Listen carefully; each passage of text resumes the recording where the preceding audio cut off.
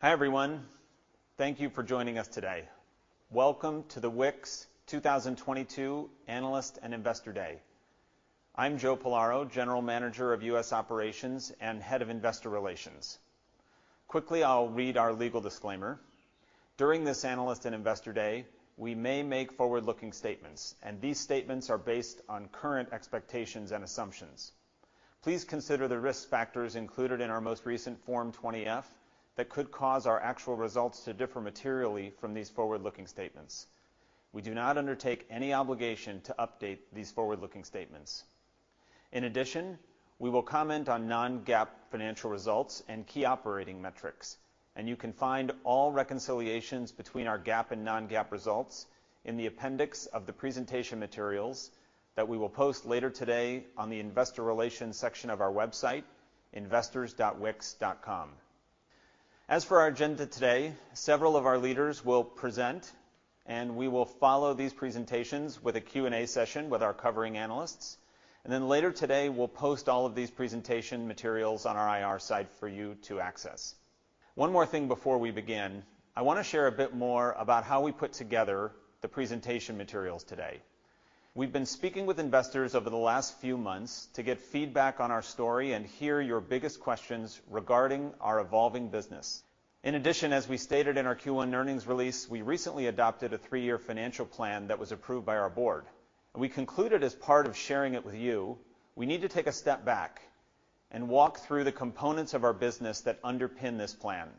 So this is what you'll see today. This also aligns with the feedback and questions we've received from the investment community. So you won't see as much about product announcements and demos today, but much more on the evolution of our business, the investments we've made over the last several years, and how all of this fits together into our 3-year financial plan. With that, let's start with our CEO and co-founder, Avishai Abrahami. Thank you, Joe. Thank you, Joe. And thank you, everybody, for joining us today. We really appreciate your time. Today, we're going to share with you what we did in the last couple of years, where we are today, and what we plan to do in the future. So we're going to share with you a lot of information. But if there are 4 things that I want you to take with you today, the first one is the website building market, our market, right, is already a big market, and it is quickly growing. The second is that Wix as a company is growing through product innovation and efficient marketing. The third thing is that Wix is a combination of 2 kinds of businesses today. The first one is a traditional business, self-creators, which is a growing business that is already very profitable, and we're going to show you that.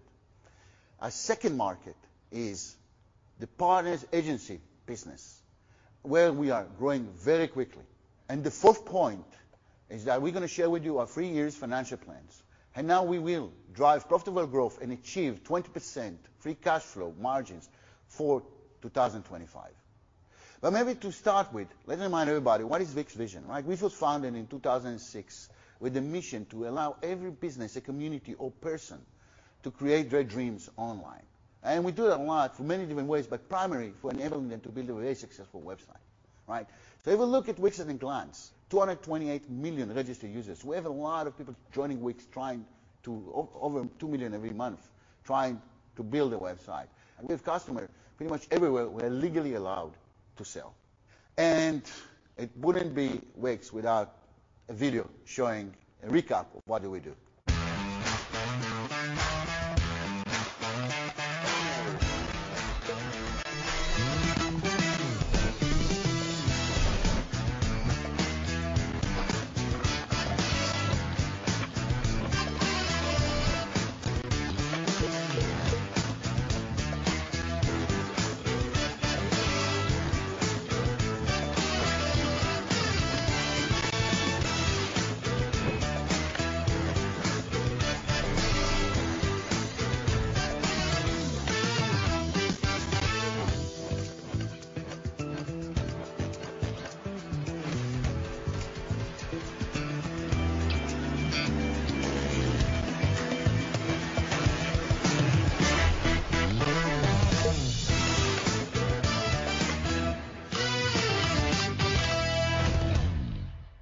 So this video shows, right, how diversified Wix offering here, how many different kind of customers we can address, how much product innovation went into the platform. And one of the good things about Wix was that since we opened in 2008, we enjoyed this tremendous growth. So let's start by looking at our market, right? The website market. We allow people to build websites. Well, COVID has changed the growth of the internet. Well, obviously, right? We've all been locked in our homes, and the only way we can communicate with the outside world was through our computer from the internet. This is how we bought things, this is how we interacted, how we talked. We at Wix measure the growth of the internet by the amount of active websites. An active website is a website that is connected to a domain, and there is a website on the other side. And what we can see is that if you look at Q1 19, right, the internet has grown at 2.1%. Q1 20 at 4.5, and Q1 21 at 5%. But this year we're at 0.8, right? And this kind of makes sense because the internet growing so quickly during COVID, it's kind of pulled forward the demand from this year. I believe, and this is my personal belief, is that this will return to the average, okay, and maybe even faster. Think that all those external events that we're seeing now, China, the Fed, the war in Ukraine, all of those things are not, are mostly temporary, and I think that will help the internet continue to go back and accelerate again in the next couple of years. When you think about how to create a website, right, there are three ways in which websites are being created. The first one, which is the first method on the internet, was homegrown solution. People coded their website, they wrote code for that, or they used something that created HTML and they put it on a server. And this is pretty much all about, a developer managing the website, right? That was the only thing. There's no layer of software, nothing there. You work directly with the web server. The second one, right, and this is something that appeared about 15 years ago, our content management system, or as we call them, CMS systems. CMS system is a software layer that enables you to do a lot more because it gives you so much more functionality. In this category, you'll find things like WordPress.org, Drupal, Joomla, and Magento. Since it gives you better functionality, easier to do, it's going much faster, and we're going to share that. And phase 3, where we are today, and I think it's SaaS, software as a service, website builders, right? In this category, you'll find things like Wix, Shopify, WordPress.com, and Squarespace. What it does means essentially it gives you a content management system pre-installed where you don't have to know how to manage it, you don't have to know anything about it, you don't need a developer, you can pretty much do anything you want. The editing environment is already integrated into that. You don't have to worry about security, it's all coming prepared for you.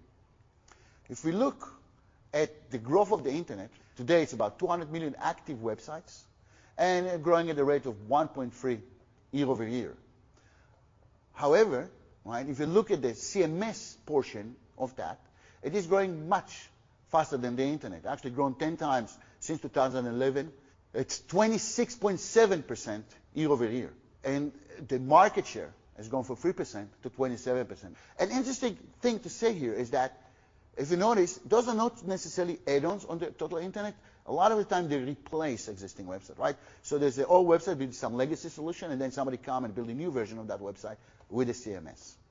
The next part is the growth of the SaaS CMS. And they are rapidly taking a bigger share of the market than CMS, right? So CMS is expanding very quickly to take over the internet, while SaaS CMS solutions are expanding very quickly to take over the CMS solution. And we can see 20 times growth in the past 10 years, 36% year-over-year growth. But if we want to share with you a bit more, right, how Wix is doing inside of all of this. So Wix has grown, well, since Q1 2020 to Q4 2021 from 16% to 26% of the new website created. And let me explain, right? So if you look at it, every time a new website is created, 1 in 4 of those new websites will be created with Wix, right? And we think that's pretty cool. Well, and this raises the question, right? Why are SaaS CMS winning over legacy CMSs? And there's a lot of factors for that. For the first one is that the newer generations, right, are more comfortable with technology. They want to do things themselves. They don't necessarily want somebody to do it for them. They want to control their website, update the content, change the design. And every time, this generation is growing bigger in the workforce, it also increased the portion of the SaaS CMS. The next reason is that if you are running a regular CMS where you use regular hosting, you need to do all the patches yourself. You need to do all the security yourself. And this takes a lot of effort. You need to manage hosting. You need to manage caching. You need to manage how it looks in different countries. All those things are taken care of for you within the SaaS CMS. You don't have to worry about it. You get upgrades for free. You wake up in the morning and the website is better. The last thing is that it's really easy to edit. In order to edit your content, you just go use an editor and you just edit your content. That makes it a huge advantage. Those are the reasons that why SaaS CMS are winning over, right? Legacy CMS winning over legacy systems. And since those reasons are a huge part ingrained within the base of the technologies, those reasons are here to stay. They're not going to change. So we spoke about the market and we spoke about SaaS CMS, but I want to show you a bit of what we have, how Wix is built. So we have this platform, right, where enable people to build websites. This platform is built from the following components. The first one is the hosting component. This is where all the websites are running, right? So those are a bunch of servers that are taking care of how fast your website is loading, how safe it is, how secure it is, what happens if there is an AWS crash, how it will go in a different place up so we won't have downtime. This is what we're doing this in the infrastructure there. Above that, we have 3 different editors. The first one is what we call Wix AI, which is a very simple editor. It uses AI in order to create layouts for you and pretty much design it. You just go for this wizard and you end up having a website. The next one is a classic editor, which is a bit like PowerPoint, right? You drag and drop things and you draw a website. You add the application that you need, you click publish, and boom, you have a website working with any kind of functionality that you need. The next one is Editor X. Editor X is a tool for professionals. It's built that the professional designers can use it and express themselves to the maximum that they desire. The good thing about Wix is that because we have one infrastructure, all those 3 editors, right, have been built on top of that. And that enables us to really easily build additional editors without so much effort. And the last thing I want to mention, of course, is Velo. Velo enables us to build this development environment, which is shared across all of our platform. It is in the infrastructure, it is built with the application, with the verticals, and it is available on all the editors. And this is something unique and very exciting. So for those of you who've been with us for a while, you already know that slide. I want to share with you now what we focus on in the last couple of years. First thing we did is that we started to build our offering for partners, agencies, people that build websites for other people. And to do that, we needed not to rebuild an editor. We didn't need to build an infrastructure. We only needed to give them really good management tools, right? Things where they allow them to manage multiple accounts. So they have many websites. They need an easy way to manage those. They have many people working in their company. They need a way to manage their team and the permissions and rights that each one in their team have toward customers' website. And they need a way to charge their customers. So we built that. So those are the things we built specifically for agencies. The next part is that we made a lot of effort to turn Wix into a professional platform. The first thing was performance. We wanted to make our performance to be the best in class. This slide shows you how Google look at your website. What is the grade they give the website platform? As you can see here very clearly, Wix today is the fastest. We are very proud of it. It took a lot of effort. But we think this is a massive benefit for our customers. So before we go into this slide, I want to explain a little bit what is SEO and why it is so important. SEO means search engine optimization. How well can search engines see your website and understand it? It is very important because this directly affects your ranking on Google, on the organic search results, right? And for website, this is a free way. You don't pay for that, right? If you're ranking high, you're going to get a lot of customers. You're going to get a lot of visitors to your website without paying anything. So a few years ago, we had a system where we automatically tried to optimize for what we thought is good for your website. But today, we opened Wix in a way that if you understand what you do, you can go under the hood and do so much more. Right? What you're seeing here in front of you on the screen are quotes from famous experts in SEO. And this might not seem that important for you, but I got to say, as an investor, right, but I can tell you that as a CEO of an internet company, enabling our customer to have such a good SEO capabilities is extremely exciting. One of the other things we invested a lot in the last couple of years is e-commerce. Right? I want to remind you that e-commerce is shopping cart, scheduling, events, booking, hotels, restaurants.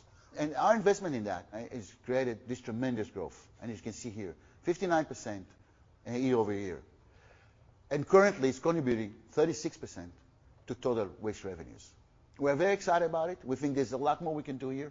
I think there's a lot of room to grow. But those are just a few of the things we did, right? Everything until now. We did a lot more. And even this slide is just a summary of the things we did, right? Wix has always invested a lot in product innovation, and this is enable us to grow. And I want to show you a bit more about why and how. So if you look at the total available market for Wix, right? In 2017, it was 26 billion. Why? Because we could build website with very limited commerce or no commerce at all. And as you've seen from what we presented before, right? We've added commerce. We've added the ability to go for agencies. And that's expanded our TAM. In addition to that, our natural TAM has grown, just because the market has grown, by 36 billion. So today, our total TAM is 211 billion. And by the way, I really believe that with continued innovation, we're going to find more things we can do and more new ways and places to grow into. This is not just theory, right? You can actually see the result of that. We're going to take you to the details, but I want to show you that, yes, it's true, our self-creators business has grown 26% on average year over year, right? And that is a lot because the expansion in e-commerce, expansion in SEO capabilities, expansion in performance, all those things that enable us to go after new things. However, our agency business, which almost didn't exist in 2017, right, has grown to 270 million in the last year. And this is all happening because of that innovation. So from here, I'm going to hand you over to some of our leaders at Wix. Nir Zohar will show you a deeper dive into our business model, our self-creator business, and how cohorts in Wix behave.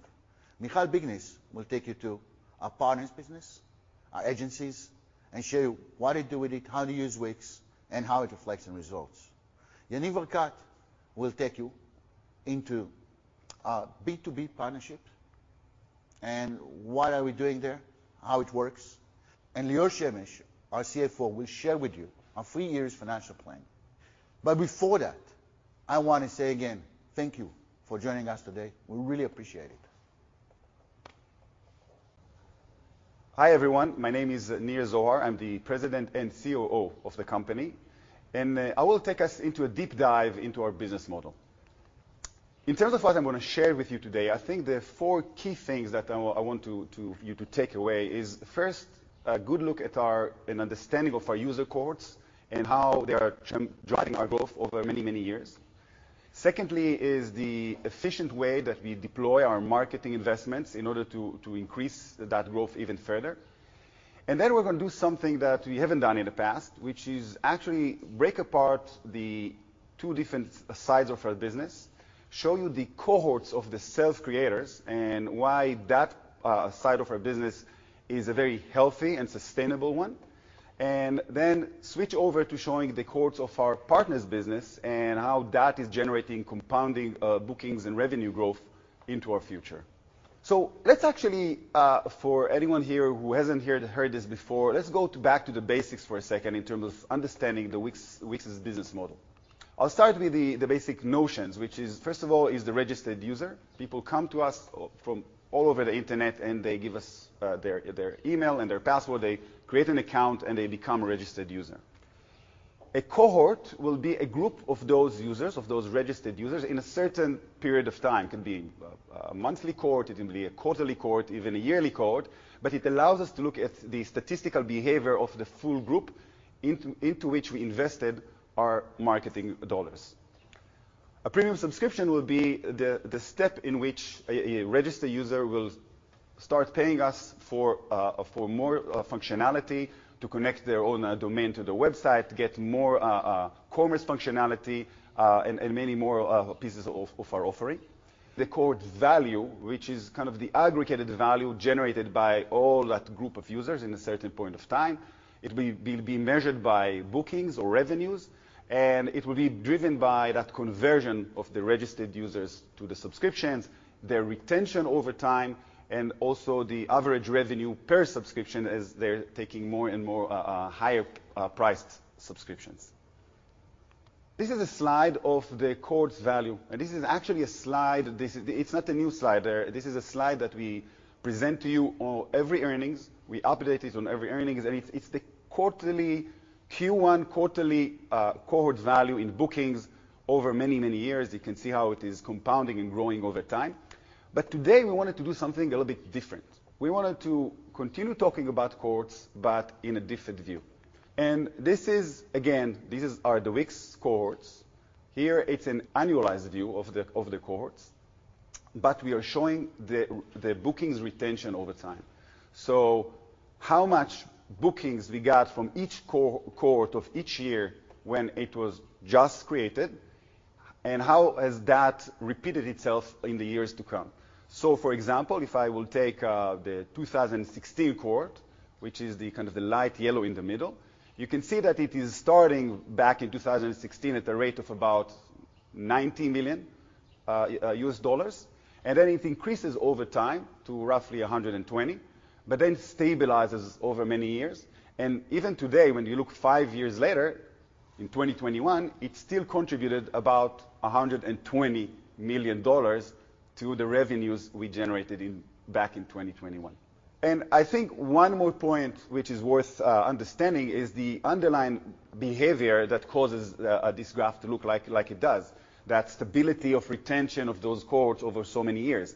And the reason for that is the combination of the freemium business model. So some of those registered users have not converted yet back in 2016. They will continue to convert over many, many years.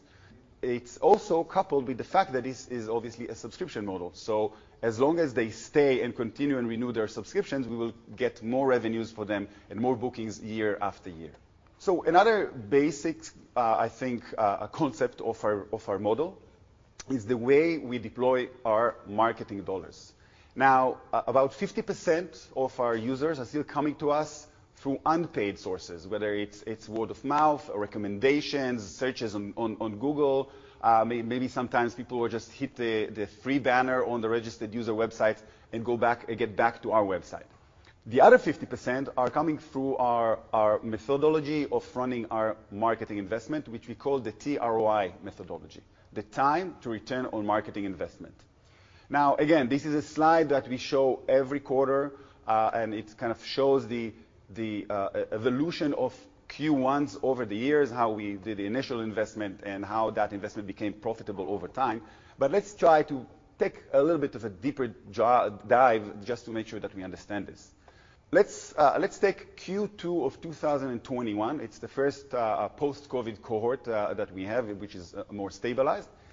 And we've invested $55 million of our marketing dollars into that cohort. And within the same quarter, within Q2 of 2021, we already got back about 50%, $28 million. Now, as time progresses, we continue getting more and more dollars out of that cohort because of that retention behavior that we spoke about before. And it will continue going up until it peaks and basically returns the whole 100% around somewhere between quarter 3 to 4 after the cohort was generated. I think another very interesting view of the TROI is if we look at it over a longer period of time. Here you can see a quarterly TROI from Q1 of 17 and basically up to date. And you see the amount of marketing investment in each cohort, in each quarter, in any of those years. And what's remarkable is that we're still getting roughly 50% of the investment within the same quarter in which we made the investment.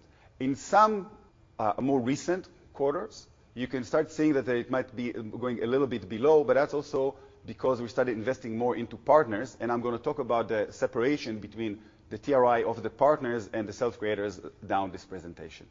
What I want to do now is to basically separate something we've never done before, is to try to separate these two business lines that we have, and Avishai mentioned before, the self-creators and the partners.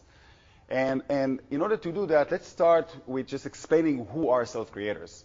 Self-creators represent a very diverse user base. It's again, with more than 2 million registered users that join us every month. You can get any kind of business type or any kind of business vertical you can even imagine. The slide shows a selection of those, but obviously that's not the full list, and it's very long and pretty much as anything you can imagine. They also come from all over the world and basically in anywhere that we can legally operate. But I think it's worth for a second to stop just for a few minutes to understand a little bit of the faces behind all of these numbers. So let's take a look at two of those self-creators. Lori is a tutor and a business person. She's quite incredible, to be quite honest. She comes up with the ideas. I have to implement those ideas. Sometimes too many ideas. We're Lori and Jay Langston. And we're the founders of the HP Program Tutoring, which is a local tutoring service that meets the needs of a lot of children in our area. From math to science to history, English, there's really not a subject that we do not cover. Before I started the program, I taught school for 12 years, and I decided to quit and stay home with my youngest one, who was 3 at the time. And shortly after that, someone said, "Can you tutor?" And it went from there, and it just started to pick up. This little organically grown business that Lori started was continuing to grow, and we knew at some point we needed a brick and mortar store, and that we absolutely needed a website that could grow with us. We became a business at that moment when we launched the website. We were going to have 2 kids in college, and we took on this lease. So the pressure for Lori to perform. I really had to be dazzling. We prayed a lot about that, and we had a couple margaritas. In 2021, we grossed almost $1 million through the business. The area in which we live is a high-achieving area. Because college has become so difficult to get in, it's going to require a lot, and the kids know that. Today, we have roughly 80 to 100 classes a week, over 40 tutors. Currently, somewhere around 350 to 400 students a week. And then if you count the final exam reviews, it could be upwards of 1,500 to 1,800 in 1 week. We're adding services all the time. We're changing content all the time. So when we do that, we need to be able to have a quick operation where we can make a page, create a service. One of our biggest days of the year is when we do final exam reviews. And when we send the blast out for announcing that particular service. Sometimes within 30 seconds, the class would be full. And I was like, I'll have to add another class. And in 30 seconds, it would all be full. A mom told me one time, she said, when I get that information, she said, I feel like I'm on a game show. I have to stop immediately and go sign up for everything that I need to sign up for.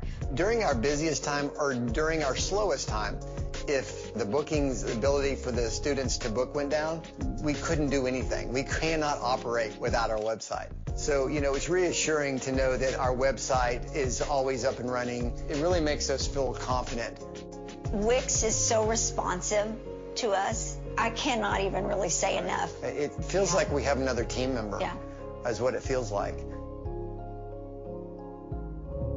So these were Lori and Jay, and I think it's worth stopping for a second to think about why did they choose Wix? Why did they come to us? First and foremost, it's the power of our brand, which is definitely the leading one in our category. Secondly is going back to what Avishai explained before about those different editing environments. It's very easy to start something, and then you have a very deep functionality that in which you can achieve more and more and get more things done with your business over time. The other thing that is playing a very strong role in what people care about is how good will I look? Because if you look extreme, if your website looks very good and it's stunning, it has stunning design, you look very professional and the result is very professional. And that coupling is also extremely important. And then there's the versatility that allows you basically to start from pretty much anything and take it to wherever you believe, whatever your dream or vision is for your business online.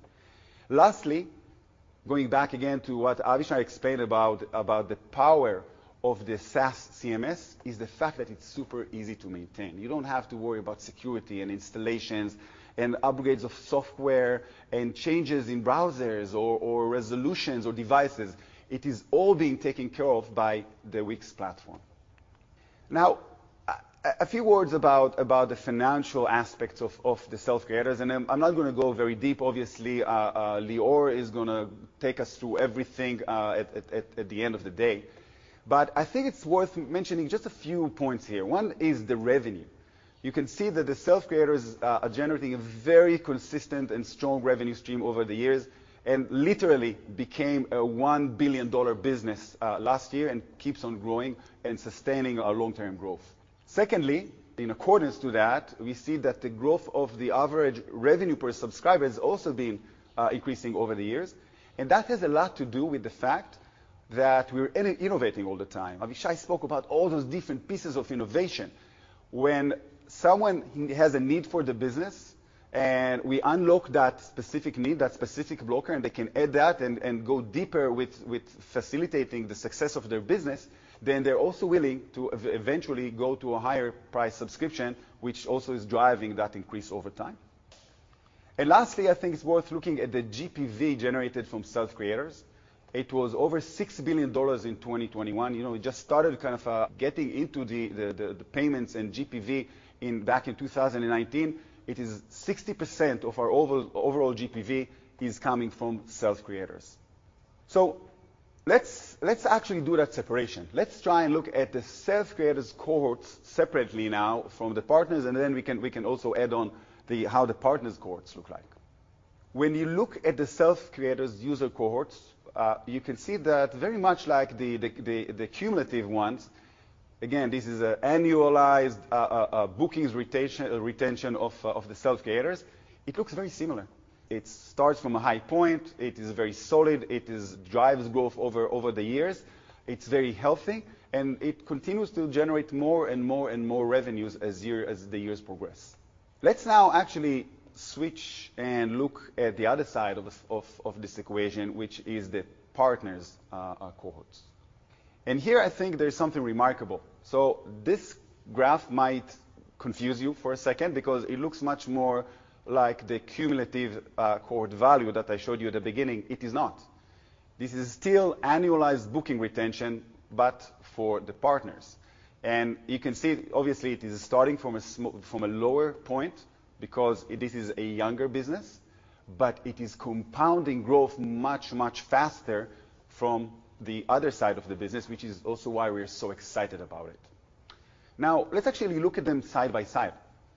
So on the left side, you see the self-creators cohorts. On the right side, you see the partners cohorts.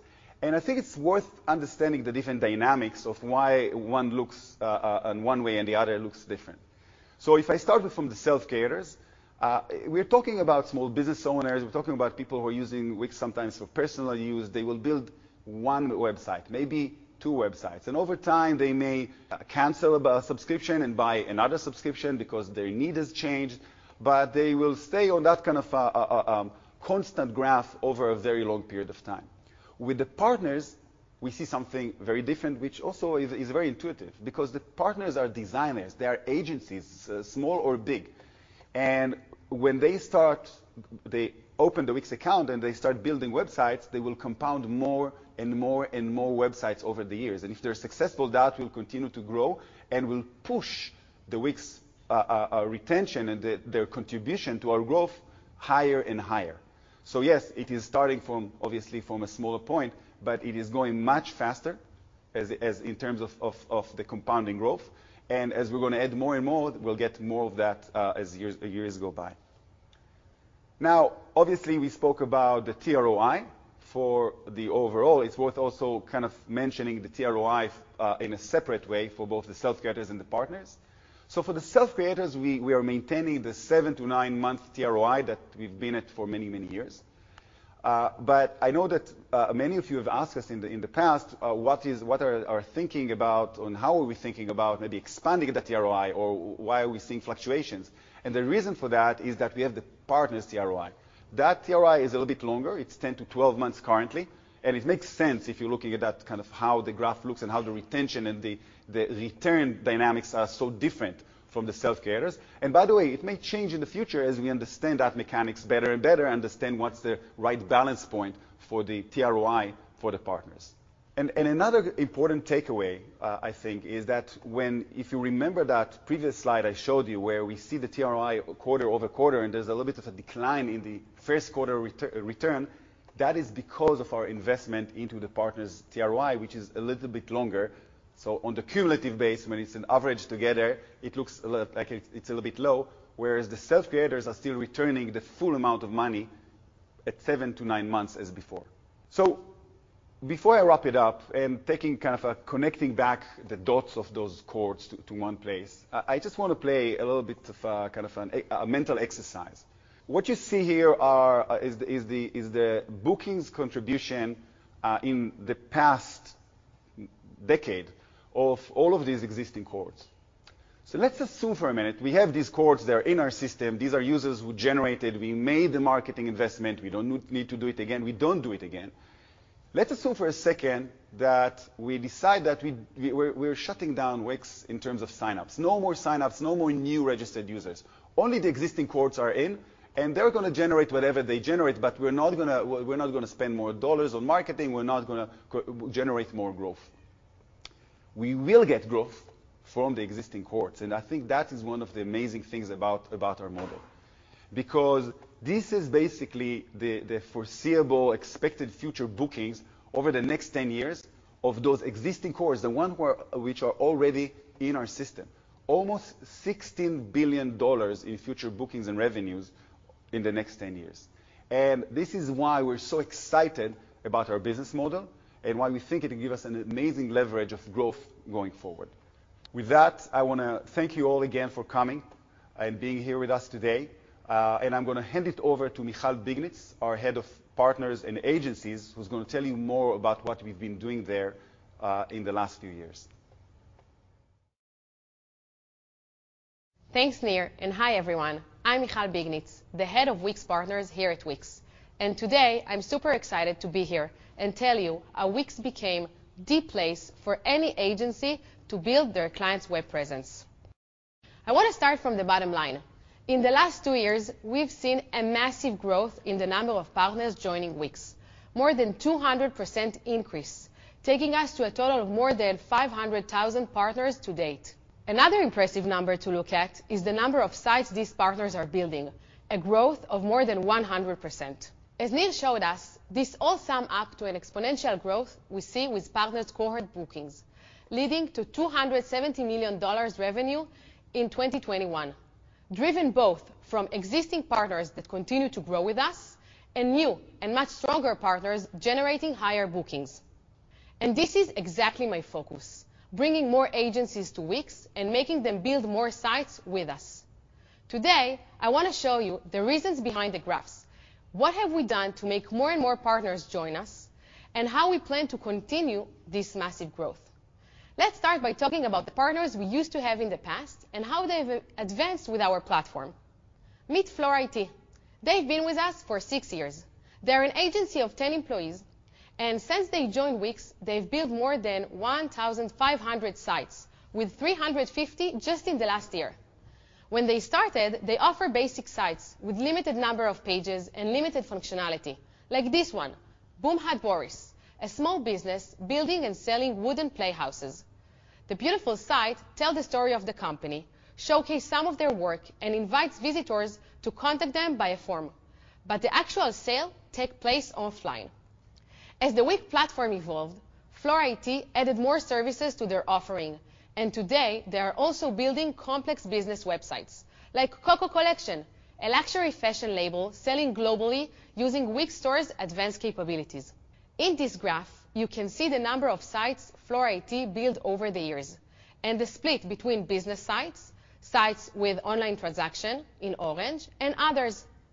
Along the years, Floor IT not only grew in the number of sites they were building, scaling their business massively, they were also able to grow in their offering, charging more for each project and growing their business by more than 300%. The high-volume, low-complexity partners, like this one, were the first ones to adopt the platform, and we scaled together. Today, we are able to bring more partners like this. They are growing much faster than in the past, and obviously, the long-timers partners continue to grow with us. But if in the past, these were the only partners I could show you, today I'm privileged to say that in addition to them, we have new types of partners joining us. Partners that provide more services to their clients and offer more types of website with Wix platform. All thanks to the massive product advancement we did in the last couple of years. And I want to show you some of them. The biggest investment and also our biggest product achievement were around providing our users and partners a secure production-ready environment, fully maintained and monitored, ready to scale with uptime of 99.98%. At the end of the day, professionals are looking to build professional websites that will run and behave flawlessly. They maintain hundreds of sites in production, and they want to know that there would be zero downtimes, that their sites stand in the highest global security standard, that the performance of every website would get the highest score, and that everyone who's looking would find their client site in Google. To get to this place, we've done a massive amount of work. We have infrastructure of data center across 3 continents. We deployed more than 200 CDNs globally. We have a 24/7 war room to monitor and handle attack. We have 2 layers of DDoS protection per site. We have built-in SEO tools and many more. All of these are not easy to get to. And for an agency to get to this level of infrastructure, it would require the knowledge, the resources, time, and money. But with Wix, they get them out of the box, allowing the agency to focus on growing the real business. This is our unique offering and the advantage over all other solutions. And I can tell you that from talking with hundreds of partners that moved to Wix from other platforms, this is also the #1 reason they did it. But instead of telling you about it, I will let you hear it directly from them. The biggest nightmare of any web designer is getting a phone call from a client and saying, my website's down, and the only answer that I could provide is that our hosting is down, there's nothing we can do. With Wix, we never even have to think about that, and it's not something that our clients have to be concerned about, being that all of the security is included with their premium subscription. My name is Dante Montevano. I own 7 Circle Media. We're a full-service web design and marketing agency. I would say that the strongest part of our agency is an ongoing service that we provide for quick service restaurants and e-commerce companies. In March 2020, we joined the Wix Partner Program, and our company absolutely exploded. We grew the company by 200% in terms of different clients that we took on, as well as revenue. Today, we're working with probably almost 400 different businesses. We have a handful of different ongoing businesses that we work with, and we're still able to continue to grow the company and take on even more clients.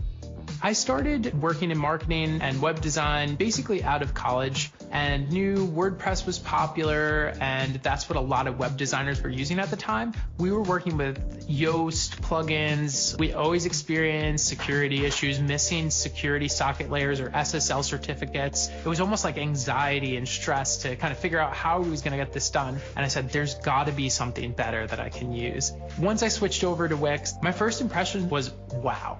I cannot believe that something could be this intuitive. When you click a button, you don't have to click 4 others to change the period out of an end of the sentence. I could publish a website in a matter of a few hours. It was like a breath of fresh air. I was so happy to be able to start projects, be creative, be able to work on them, be able to get the client exactly what they needed. It was just great to be able to move over and have a successful relationship, because nobody wants to have a negative conversation with their client. There's not a lot of jobs that you can say, I can be creative at the same time doing business and helping with numbers and helping revenue growth. We've been able to take a local mechanic and build one of his businesses from literally 0 clients to 100 leads per month, strictly using an SEO strategy and no other marketing. Being that we're working with Wix and Wix alone when it comes to SEO, it makes it so much easier to be able to manage SEO and keep our SEO checklist in place and in check. I'm really excited to see the company grow and continue to build their clients' success, take their vision or dream and make it into a reality for their business.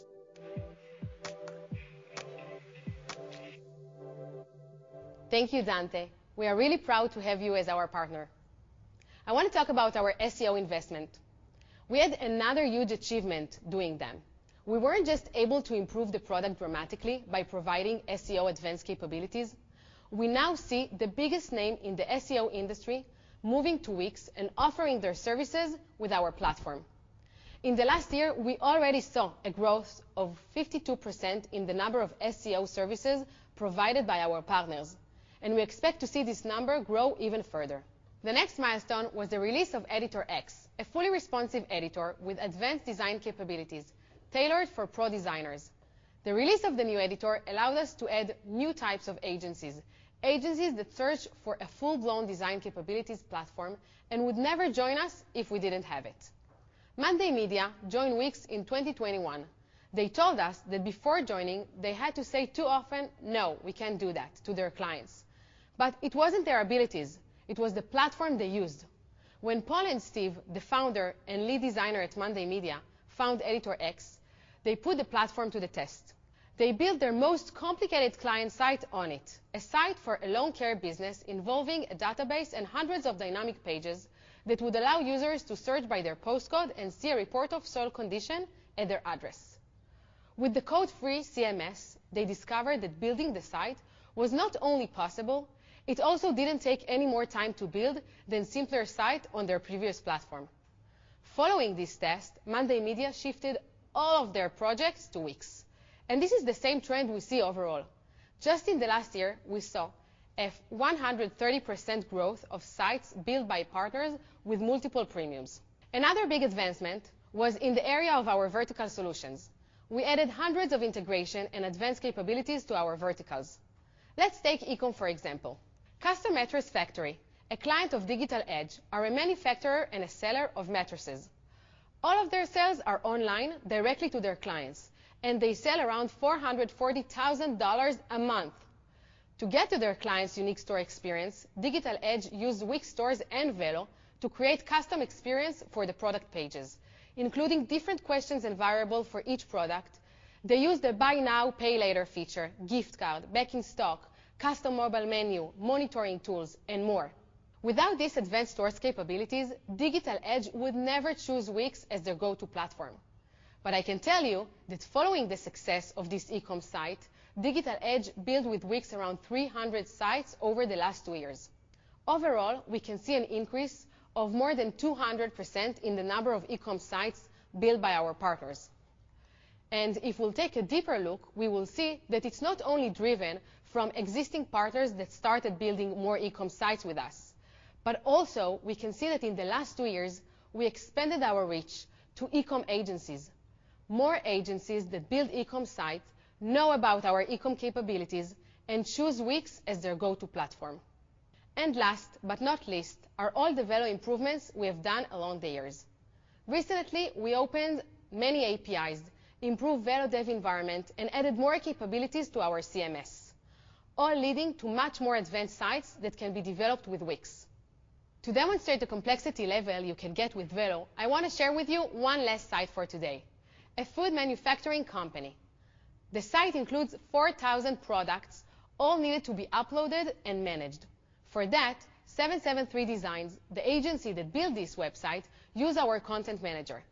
They use dynamic pages and custom forms to provide recipe recommendation, and they developed a product locator so consumers can easily find retailers that sell the products. Today, I chose to bring you some of the biggest advancements we have done in the platform over the years.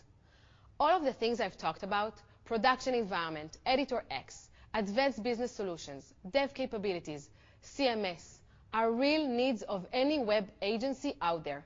Improving them, adding more capabilities, allows us to bring more agencies to choose Wix as their platform. But what I showed you today is only the tip of the iceberg.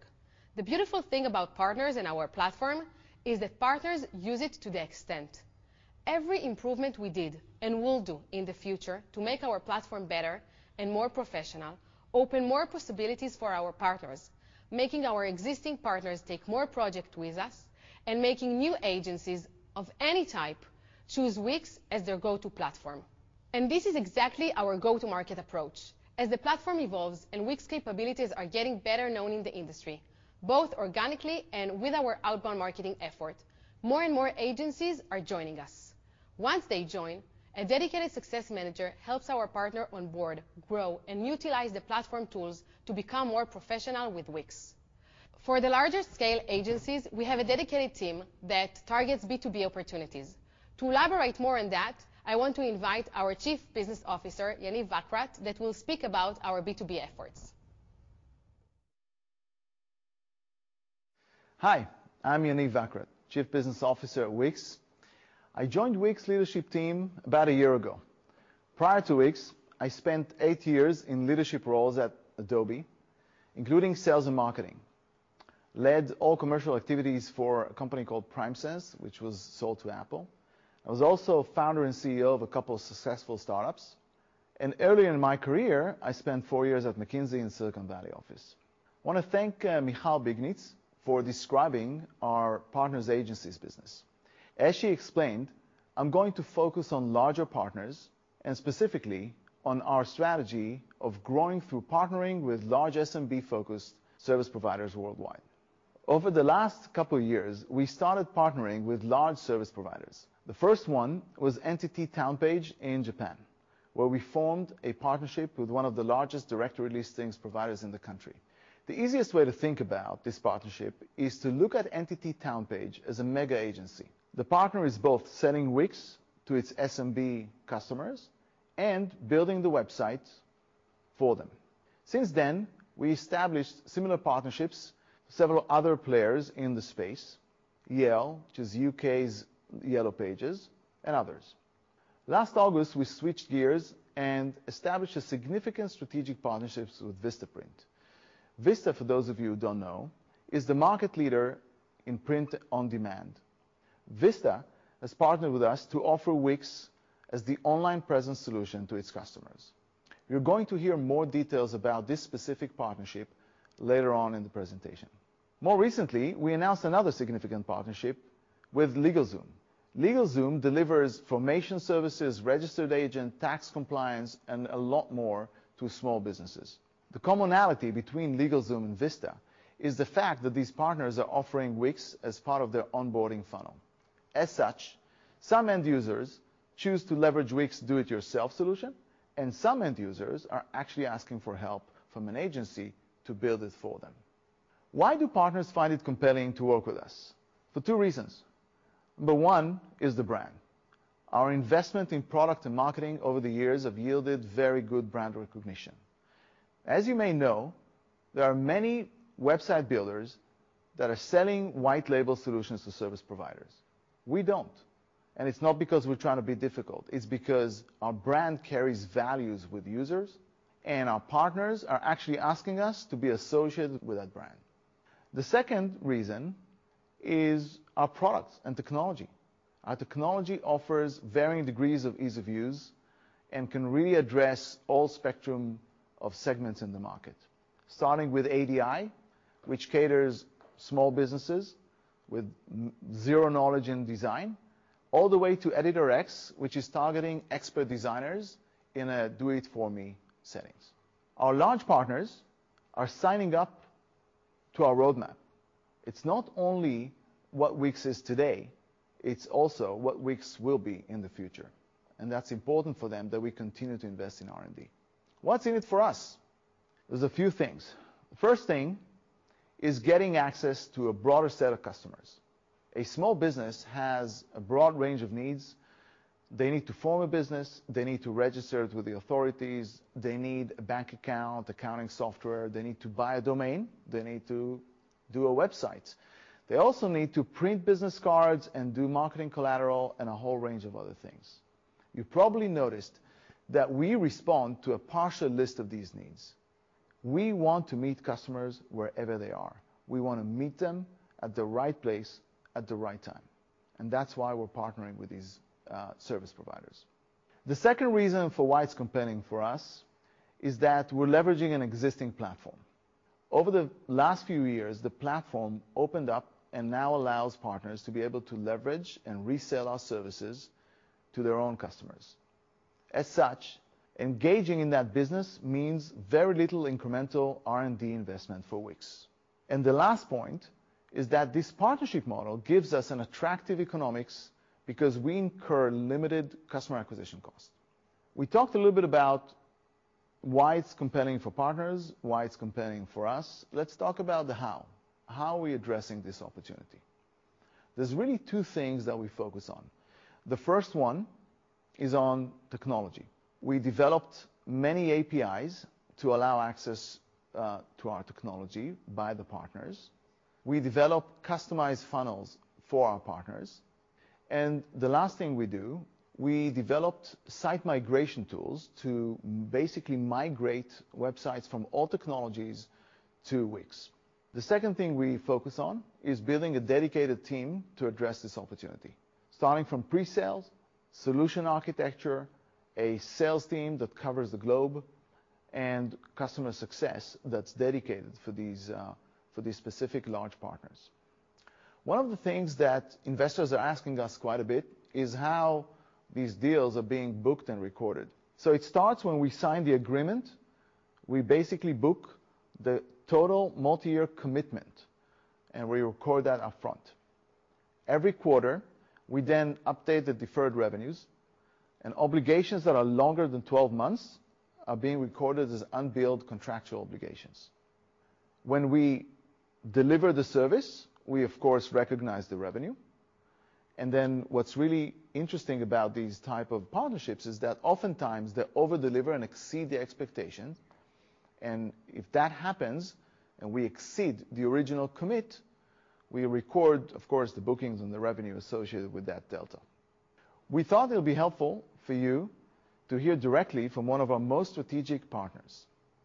And to do that, I'd like to invite Nir for a chat with Robert Keane, the founder and CEO of Vista.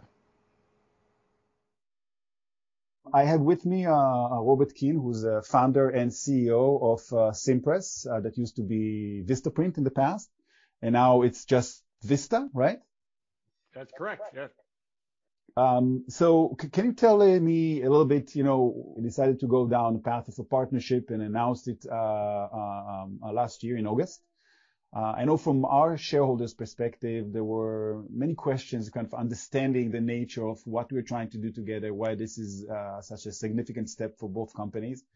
Would love to hear a little bit about like your vision for Vista for the years to come, and maybe also what is that change of Vistaprint becoming Vista, and take it from there. Well, first of all, it's great to see you again, Nir. I'll just say the reason we partnered with you, as you know, but for your shareholders' information, is you guys have a best-in-class technology platform for a business's presence in a lot of different ways. And Vista, which is the expanded vision for Vistaprint, brings best-in-class design services and, as we've always done, what we call physical marketing products. So that certainly is print, but it's embroidered apparel, signage, many other things. And the common thread of our two companies is that our customers want to have beautiful, impactful presence and marketing for their business, regardless of the channel, whether that's physical or digital. And Vista serves literally millions and millions of small business customers around the world in many different industries, many different types of business models. Some are physical storefronts, some are on-the-go service providers, and some are 100% online entrepreneurs. And Wix's offering we liked and we really admired because it's very broad, it's very deep. You guys have always been, ever since I've known you in the industry, very committed to innovation, and that allows the customers who are coming into the Vista, Wix solution to choose whatever they need. They can choose along the spectrum with the upgrade path. They can start with ADI, or they can start at the other end, a much more sophisticated approach, or many of the things you have in between, like Editor X. So it's that holistic package and leadership in a platform that you've built that is very complementary to the physical and design services that we offer our customers. Making a decision, I know that you guys have, over the years, have invested a lot into creating your suite of technology to serve that need, right? Including, building it yourselves and in a few versions, and an acquisition, a significant one over the years. I'm assuming the decision to switch over and kind of plug in an external technology is probably a hard and a big decision for a company. If you're willing to share a little bit of that about what brought it about, and also I'm humbled and honored that you chose Wix, but I'm guessing that you guys have done your homework. So what made you choose us versus others? You're absolutely right. We did have an internal approach in technology. We bought most of that technology and then developed it, but we acquired it 10, 12 years ago. The simple fact is we need to focus as a business on what we can be best in the world at. And we have great team members who've worked on that product, but we were not keeping up with you and even the other firms and the other companies in the market. And so it wasn't an easy decision. Internally, it was hotly debated, but we really felt that it was important to start with the customer and say, what's best in class, what's the best customer experience, period, and be agnostic whether we own it or partner for that. And so that led to, I think, frankly, we're very excited about what we've done in the few markets we've already launched. We look forward to what we're doing in the future. In retrospect, we probably could have done it much sooner.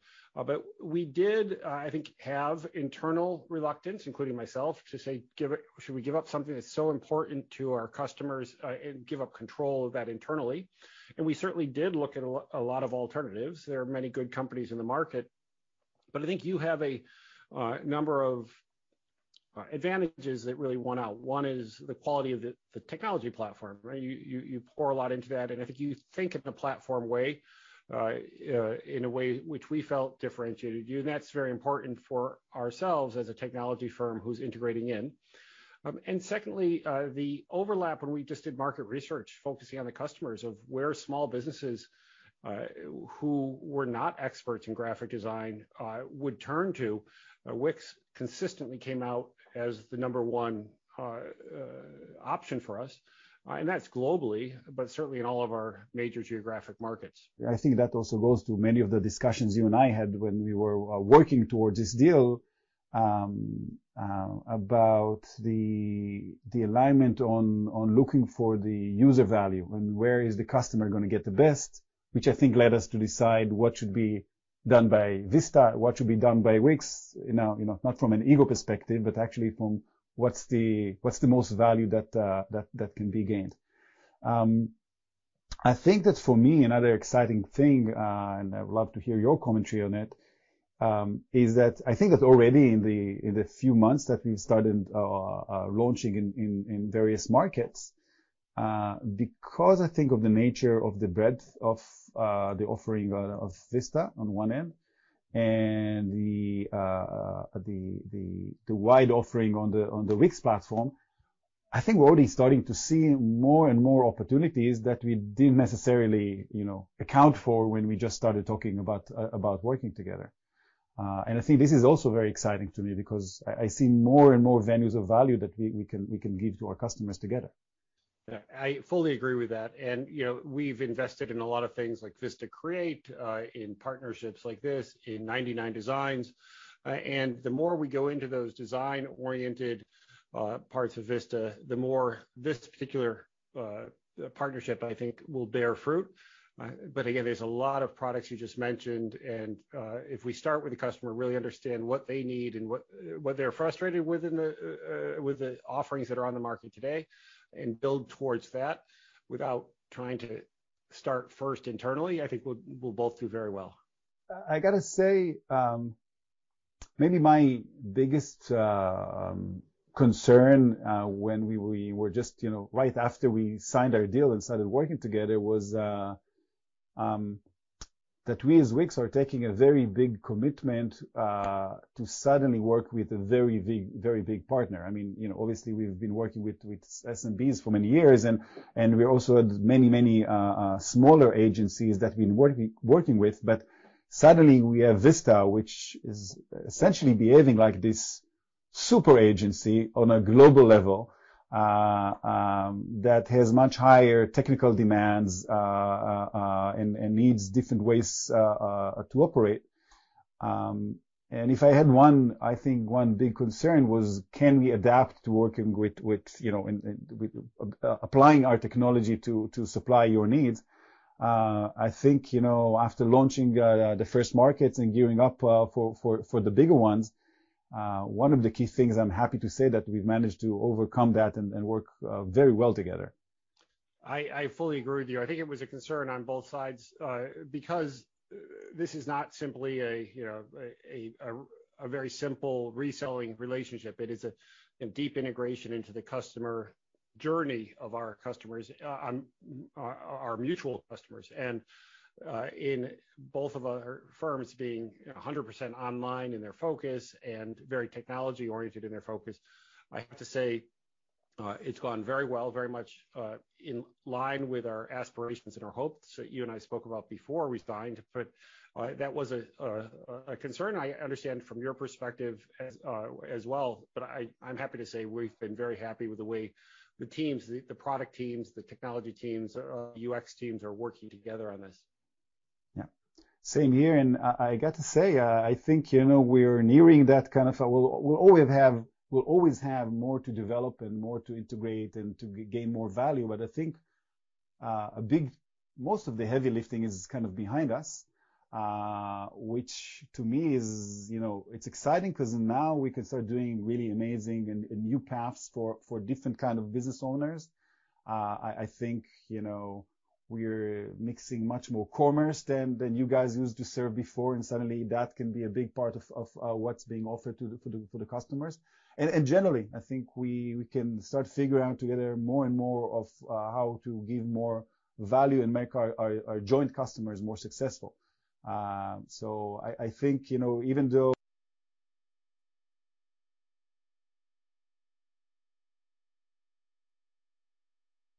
real excitement is going to be in the second half of this year and going forward as we start to actually realize real value out of this. Totally agree with that, and we're going to be working full bore to make that happen, but we've got off to a very good start.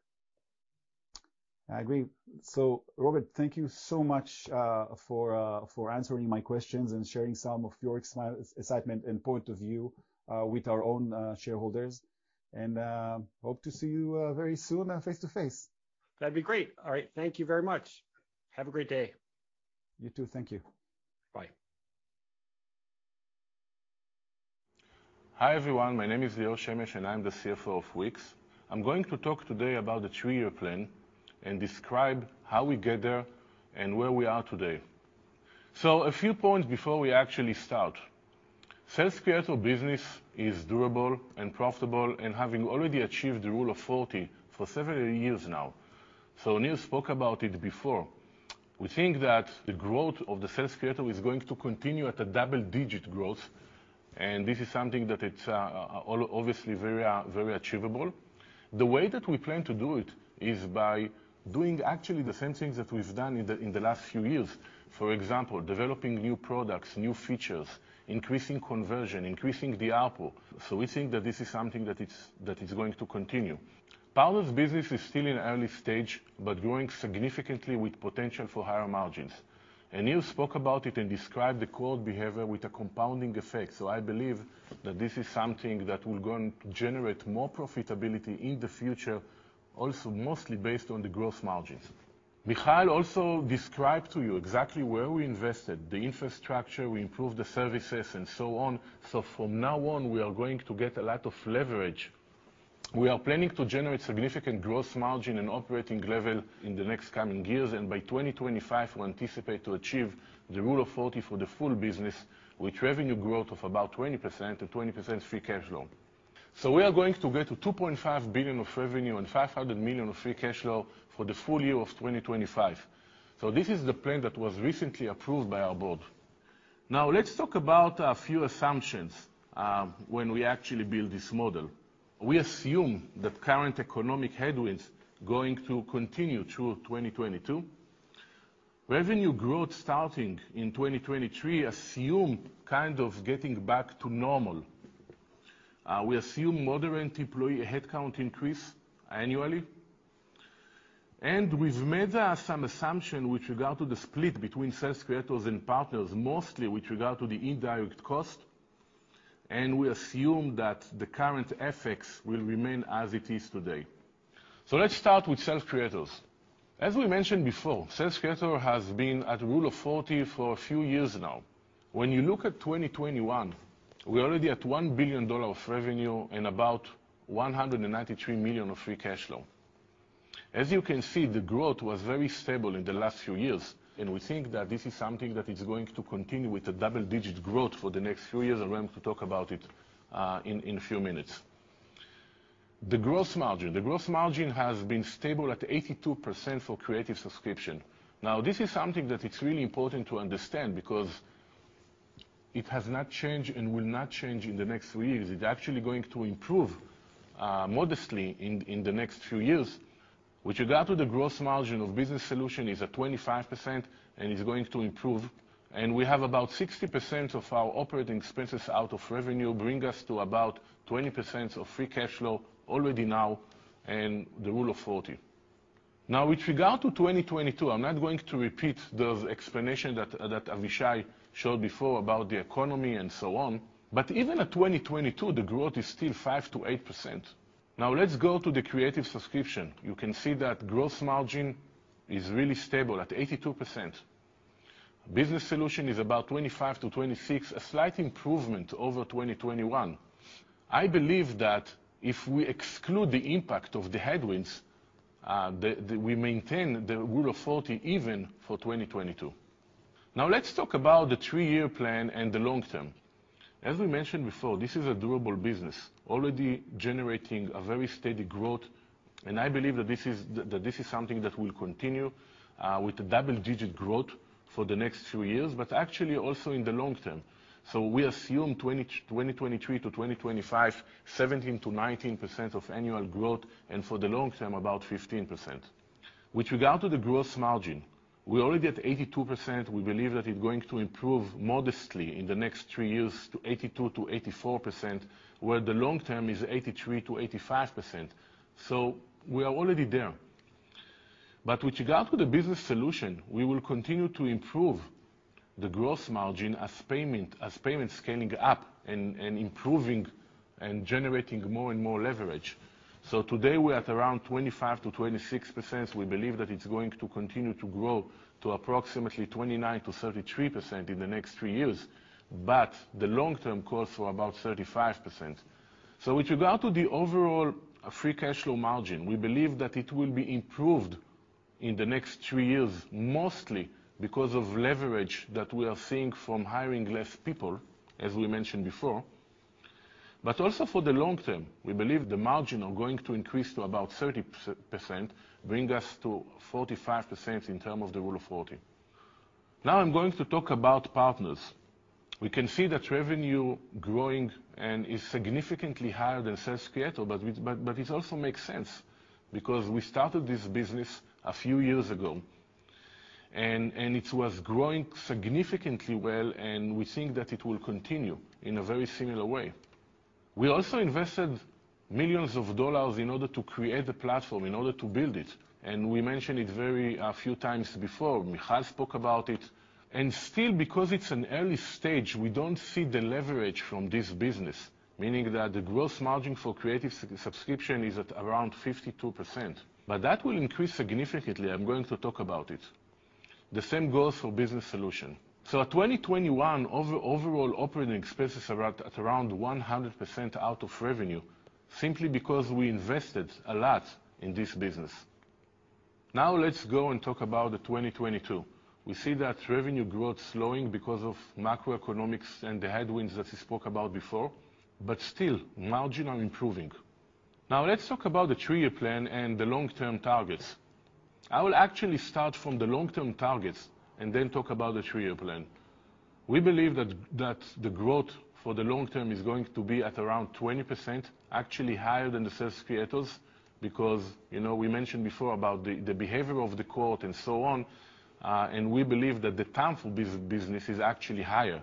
With regard to the gross margin is 85% plus. The plus is because we think that and Nir talk about the cohort behavior and the compounding effect of this business.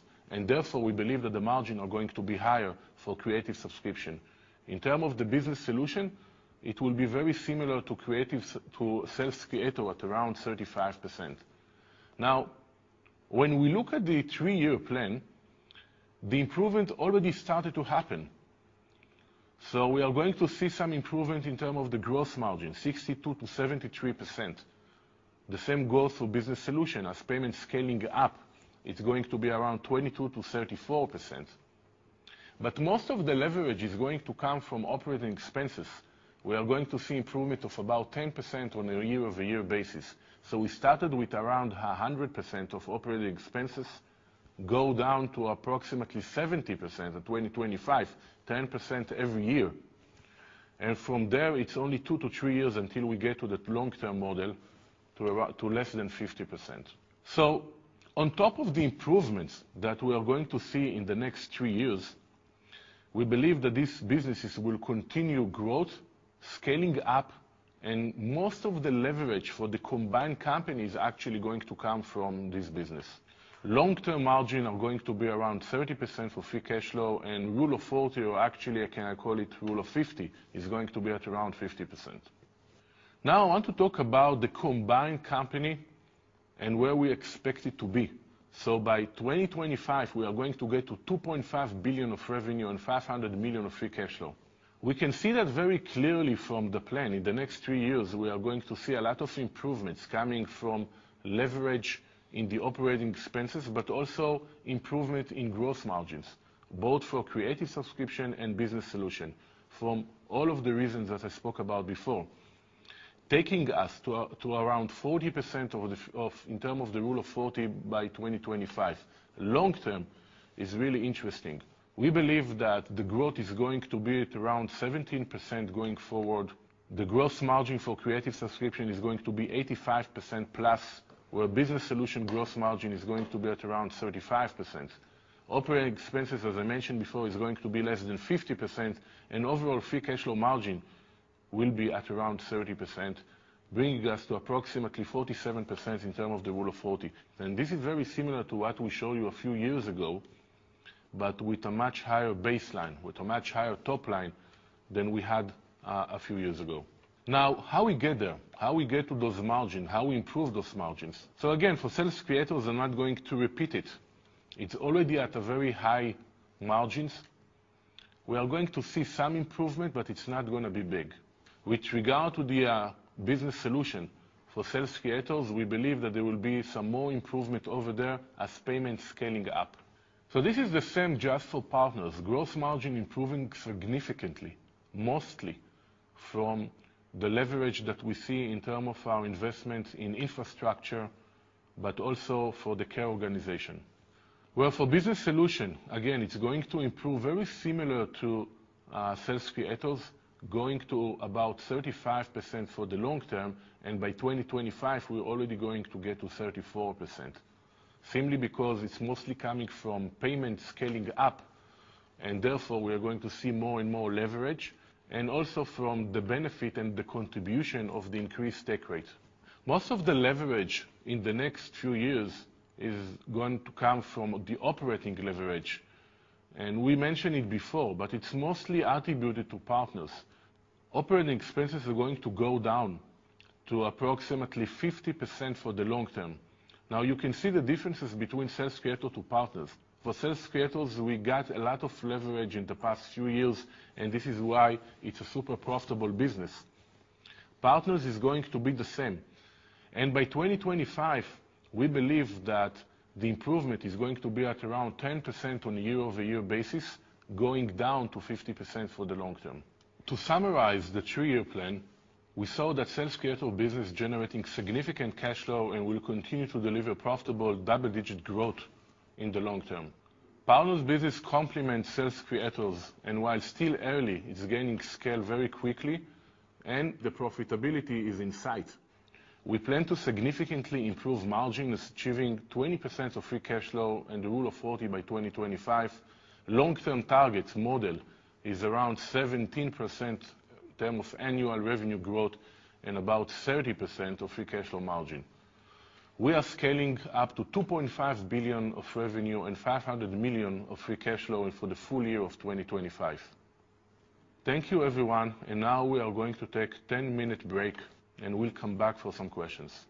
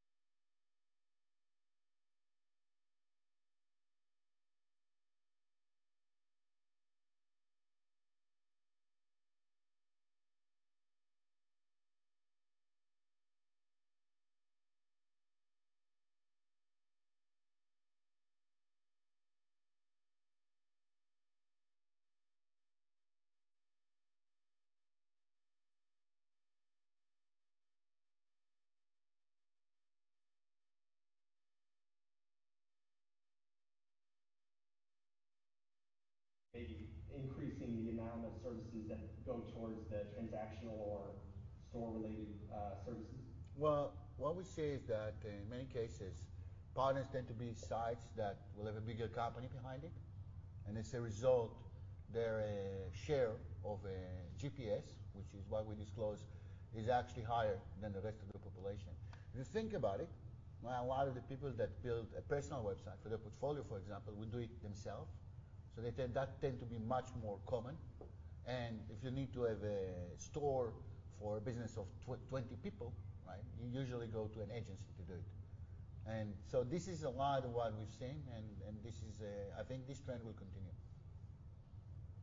All right, perfect. And then just one follow-up question, I wanted to understand the mix between creative solutions and business solutions. Today, business solutions are a third of the mix at partners, 25 of the mix at self-service. Looking at those long-term free cash flow targets, you'd expect there to be a max portion of business solutions to kind of get to that free cash flow margin without maybe a commensurate lowering of operating expenses. Lior, what do you expect from the trajectory of business solutions long-term to reach those profitability targets? So with regard to the first part of your question, I assume the long term is about 35% of business solution out of the overall. It might be more than that. It's really hard to predict that, but this is pretty much what we see right now. And by the way, it's keep on growing, so I think that it's reasonable to assume that. And the second part of the question was about, what was the second part of the question? It was more about the timing on profitability for business solutions. So actually by 2025, partners will start to generate free cash flow. With regard to the profitability based on US GAAP, well, it will take some more time. Okay. All right, thanks, Clark. I know we're having a little technical issue, but we're working on getting it fixed. Hopefully we can move on to the next question. I think we're going to Brent at Jefferies. Brent, you have a question? Yeah, thanks for hosting today. Many are asking on the 23 assumptions, what you're embedding in expectations for the macro. Clearly, we're seeing some economic conditions deteriorate a little quicker than most of us thought. Can you talk to what you've embedded in those expectations for the global economy? Thank you. So we assume for 2023 that it's pretty much back to normal. We don't know if it's obviously going to be in the beginning or in the middle of the year, but this was one of the assumptions that we made because it's really hard to predict it. And if I can add, I think this goes back to Avishai's presentation as well. If we talked about the historical growth of the internet. Yeah, we think that we believe that we've seen previous crises, right, on the internet, and normally we saw that the crisis on the internet usually create more demand for small businesses and innovation. So actually, it does not hurt our growth as much. Well, I think that my belief is that what we're seeing now is a lot about the return to mean, return to average. As the internet was as COVID was pulling a lot of internet growth forward, and that is a big part of the slowdown that we're seeing today. Again, we don't have the skills to predict the global economy. It's not what we do. We know internet. We don't know that economy that well, or pretend to know economy that well. I do, from conversation with customers and users, it is kind of clear that a big portion of the slowdown on the internet today is directly a result of the growth during COVID. Thank you. Brent, did you have a follow-up or? I'll turn it over to my friend Mark Meany. All right. Mark from Evercore. Okay. Thanks, Brent. And Joe, it's hard to hear management, so I don't know if there's a solution for that. Let me ask two high-level questions. First, I just want you to step back and talk about the partner business and the lessons you've learned as you've kind of tried to really lean into that over the last 2 years. Just at a high level, I don't know that the partner strategy has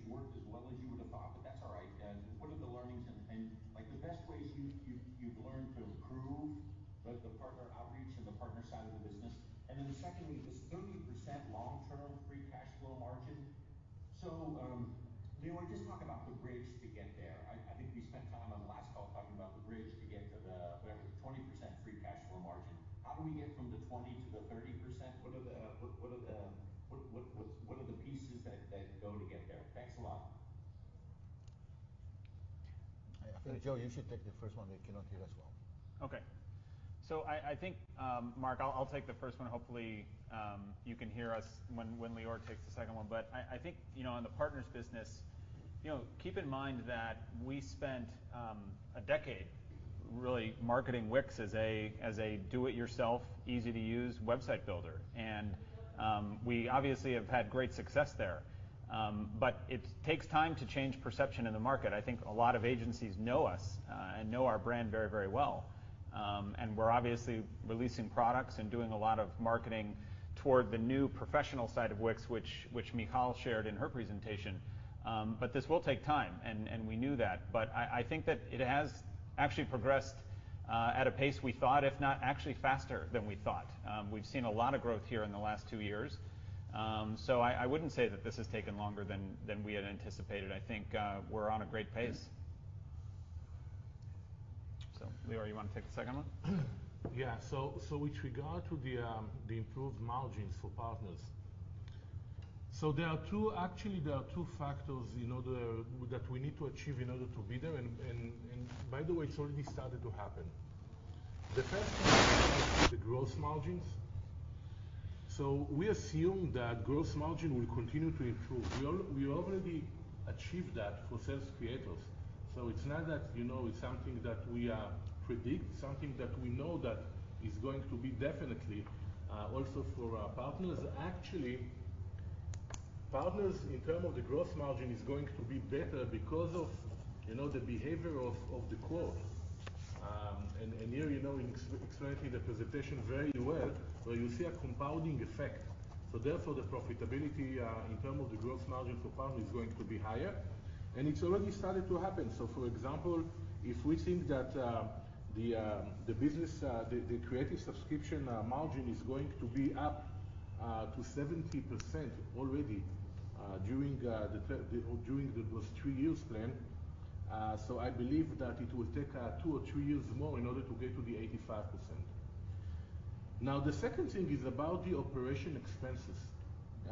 We can see that right now for partner it's approximately 100% out of revenue, but it's dropping by 10% every year.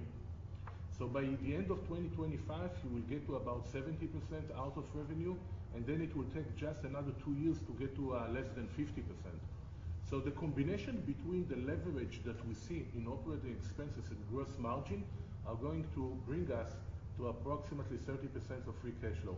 Now bear in mind that it's mostly happened from headcount, and it's related expenses like overhead and so on. So when you recruit less people, so obviously you see the leverage coming from payroll, but also from expenses and overhead. And the other thing is about a lot of leverage that we assume that we are going to get from care and from hosting, because we invested millions of dollars in improving the infrastructure, but once it's done, we start to see the benefits of it. So we see that the gross margin is going to continue to increase as we are going to get a lot of leverage out of this component. Joe, do you want to see that they can hear us now? I'm sorry? You want to make sure Mark, that they can can you hear hear us? us better now? I think we're going to have someone come on and fix Lior's So let's take a microphone. second to do it, just to make sure that we got it. It's only Lior's microphone? Yep. Okay. So we're gonna fix Lior's Mark, microphone. You can hear me. Mark, can you hear me well as well? Yes, yeah, you're looking good too. Okay, there we go. Thank you. So it's only Lior that's problematic. Finally, come on, guys. Finally, we got a compliment from Mark Moheni. Oh, you got it. Finally, come on. Okay, now we're good. Right. Test it. No, Test we're it. good. Mark, you're the test. No, I don't think. Mark, can you hear Leo now? He's on mute. He's on mute. Okay. Mark, you're on mute now. All right, never mind. All right. I think we'll go to Deepak. Deepak at Wolf, do you have a couple questions? Yeah, great. Thanks, guys. So, Lior, maybe I'll start with you. First on the self-created target, how should we think about the price versus volume to achieve these targets over the next 2 to 3 years? How much do you need to grow the 6.1 million subs you have today, and how do you think about the sustained pricing power of the model? And then maybe kind of related to that, a little bit picture question. Beyond financial models, where do you see big opportunities to sort of capture new subscribers? Obviously, there is a market growth component to it.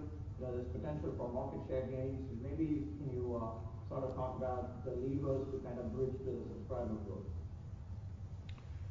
Okay, so we start with the first one, and perhaps we'll move to Avishai to talk about the market share gains and so on.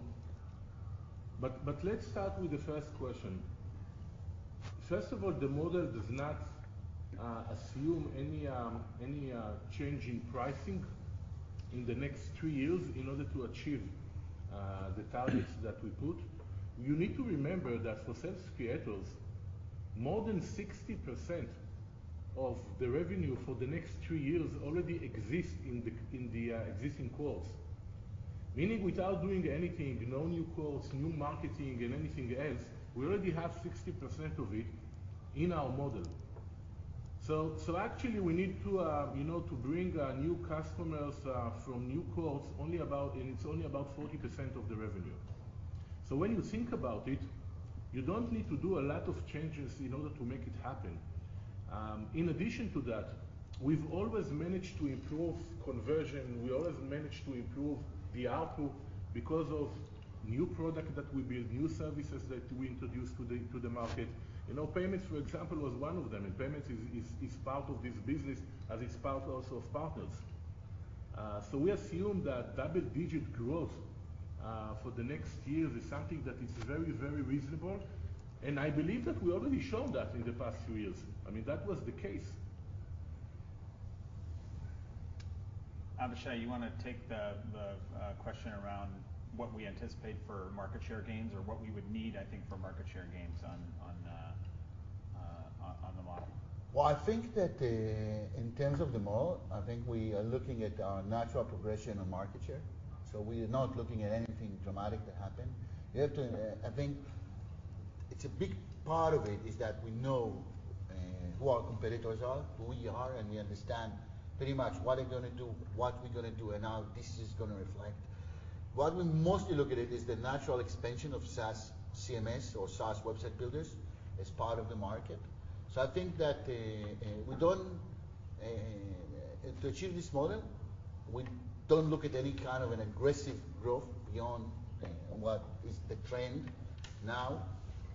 I want to mention again, 1 in 4 new websites of any CMS, right, today on the planet are built with Wix. And we're already winning with self-creators. Pretty much almost more than half, I think, of the sites created by self-creators are being built on Wix. And we're going very quickly, right, into agencies, and that is adding to that. I think the expansion, natural expansion of the market of self-creators, plus the addition of our expansion into agencies and partners, will pretty much guarantee that we're going to get the market share that we need in order to achieve this model.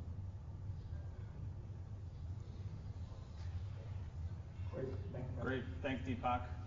Next, we're going to go to Andrew Boone at JMP Securities. Hi, guys. Thanks for taking my questions. So I have one more on kind of product and things about the cadence there, and then the second one more on the model. So to start off in terms of product, as we do think about OpEx reductions going forward, the model has really been driven by product innovation, just the breadth as well as the depth increasing. How do we think about the pace of product launches and the cadence going forward, just given the fact that you guys are pulling back on OpEx? And then for the model, can you just double click in terms of marketing? As we think about that as one of the biggest OpEx line items, how do we think about that, just leverage on the marketing line? Thanks so much. Well, you're asking about the tension between OpEx reduction, but we still need developers, right, in order to continue and provide product innovation.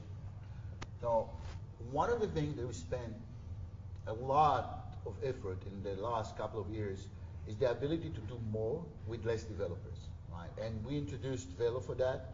We didn't announce it, but we completely rebuilt how we do infrastructure on the back end, and we're going to announce this year another technology that is dramatic in the effect of how you build applications on top of Wix. So those things combined give us the ability to innovate very quickly with the same amount of developers that we have. We do also see that a lot of the products that we had that, it took us a long time to build. Shopping cart, scheduling, booking, events are all now in a place where they move from being something that generate revenues but not as much the cost of developing them and marketing them to a place where they are profitable. So I think just that naturally would also create another effect forward. And this is also true, right, for EditoX, for Velo. All of those things that we develop and spend a lot are now becoming profitable. So with regard to the marketing, so I think that it makes sense also to share a few data points. So for example, sales and marketing in 2020 was about 42% out of revenue. In 2021, it was about 37% out of revenue. And for 2022, it's about 35%. So I assume that the 2% down on a year-over-year basis will continue, and therefore, by 2025, the sales and marketing is going to be around 29 to 30% out of revenue. And the leverage is very obvious. It's coming from a few places. Some of it is actually from headcount that is part of the marketing. Some of it is from the partners organization for the sales people that we hired in order to build the B2B partnership. So as this business is actually scaling up, the quota of salespeople, for example, also increasing and changing. So I believe that we are going to get a lot of leverage from those places, and therefore you should assume about 2% as a percentage of revenue down on a year-over-year basis. I think it's also worth, Lior, just complementing this also with just a few words about the TRI, and this is also something that we shared. You've seen us, and we spoke about in the past about our 7 to 9 month target for the whole cumulative marketing budget that we were spending. And as partners became a more significant part of it in the last few years, you could start seeing some moderation in that slide I showed you where the amount of, or the return in the first month is declining a little bit. That is because of the blended average also with the TRI of the partners. Now, when we break it apart, I think it's very clear that the 7 to 9 months target for self-creators remains the same, whereas currently we are operating the partners at about 10 to 12 months a target. As I said before, this may continue to change a little bit because we're seeing so much compounding growth in the cohort behavior that it may make sense to invest even more. But that's obviously all going to go into that leverage on the marketing investment that Lior mentioned before. Mm-hmm. All right, great, thanks, Andrew. Let's go to Trevor Young at Barclays. Great, thanks. A few questions on the geo footprint going forward. Is the partner strategy, and in particular B2B, a mechanism for getting better penetration into certain regions? And if so, what regions might those be? And then any color you can share on ARPU and profitability across regions today and where that maybe goes through 2025. You want to take the geographic, and then Lior can maybe talk about the. So I think absolutely both the partners in the B2B partnerships is, as you said, a great way to leverage higher penetration into the different regions. Avishai said this at the beginning. We are very widely spread already, and we're operating in pretty much any country of the world where we are allowed to. But clearly, the level of penetration we have in some countries is now, or in the more mature markets such as the US, is not the same as we have in Germany. And the goal is to keep on enhancing that penetration. A lot of it is coming from localization of our products and our designs and all the components which the customers are using. But definitely, we're going to start leveraging also the power of the agencies and the designers and those big deals in order to go much deeper. I'm not going to name the specific geographies for obvious competitive reasons, but this is definitely something that we're looking at. At the end of the day, we are looking at kind of going global, fully global. So we'll obviously cadence this by priority and opportunity, but the goal is to go country after country. That's really helpful. And just a follow-up on that, in light of the comments about kind of more muted headcount growth going forward, do you feel like you have the right headcount for some of that localization that you have to do, kind of country by country? So I think at this stage, yes. And obviously, you have to remember that when Lior mentioned that we will continue to grow headcount, but just in a much more moderate way than we have done in the past years. So I think if you take into account the current our growth so far, and I think we have seen an amazing growth throughout 2019 up to 21 in terms of headcount. We really managed to bring in not only a lot of people, but also amazing talent. We're going to continue to ramp up in the right areas in order to go deeper and deeper on these kind of opportunities. And by the way, to your question about the RPS and profitability of the different regions, we're still at least on the self-creator side, and by the way, and also on the partner side, we are working with the TROI methodology, which means that we can adjust the investment to the returns based on the behavior of that specific geography. Great, thank you. All right, thanks, Trevor. Next, Elizabeth Porter at Morgan Stanley. Hi, thanks so much for the question. First, I wanted to ask about the rebound in growth after fiscal 22.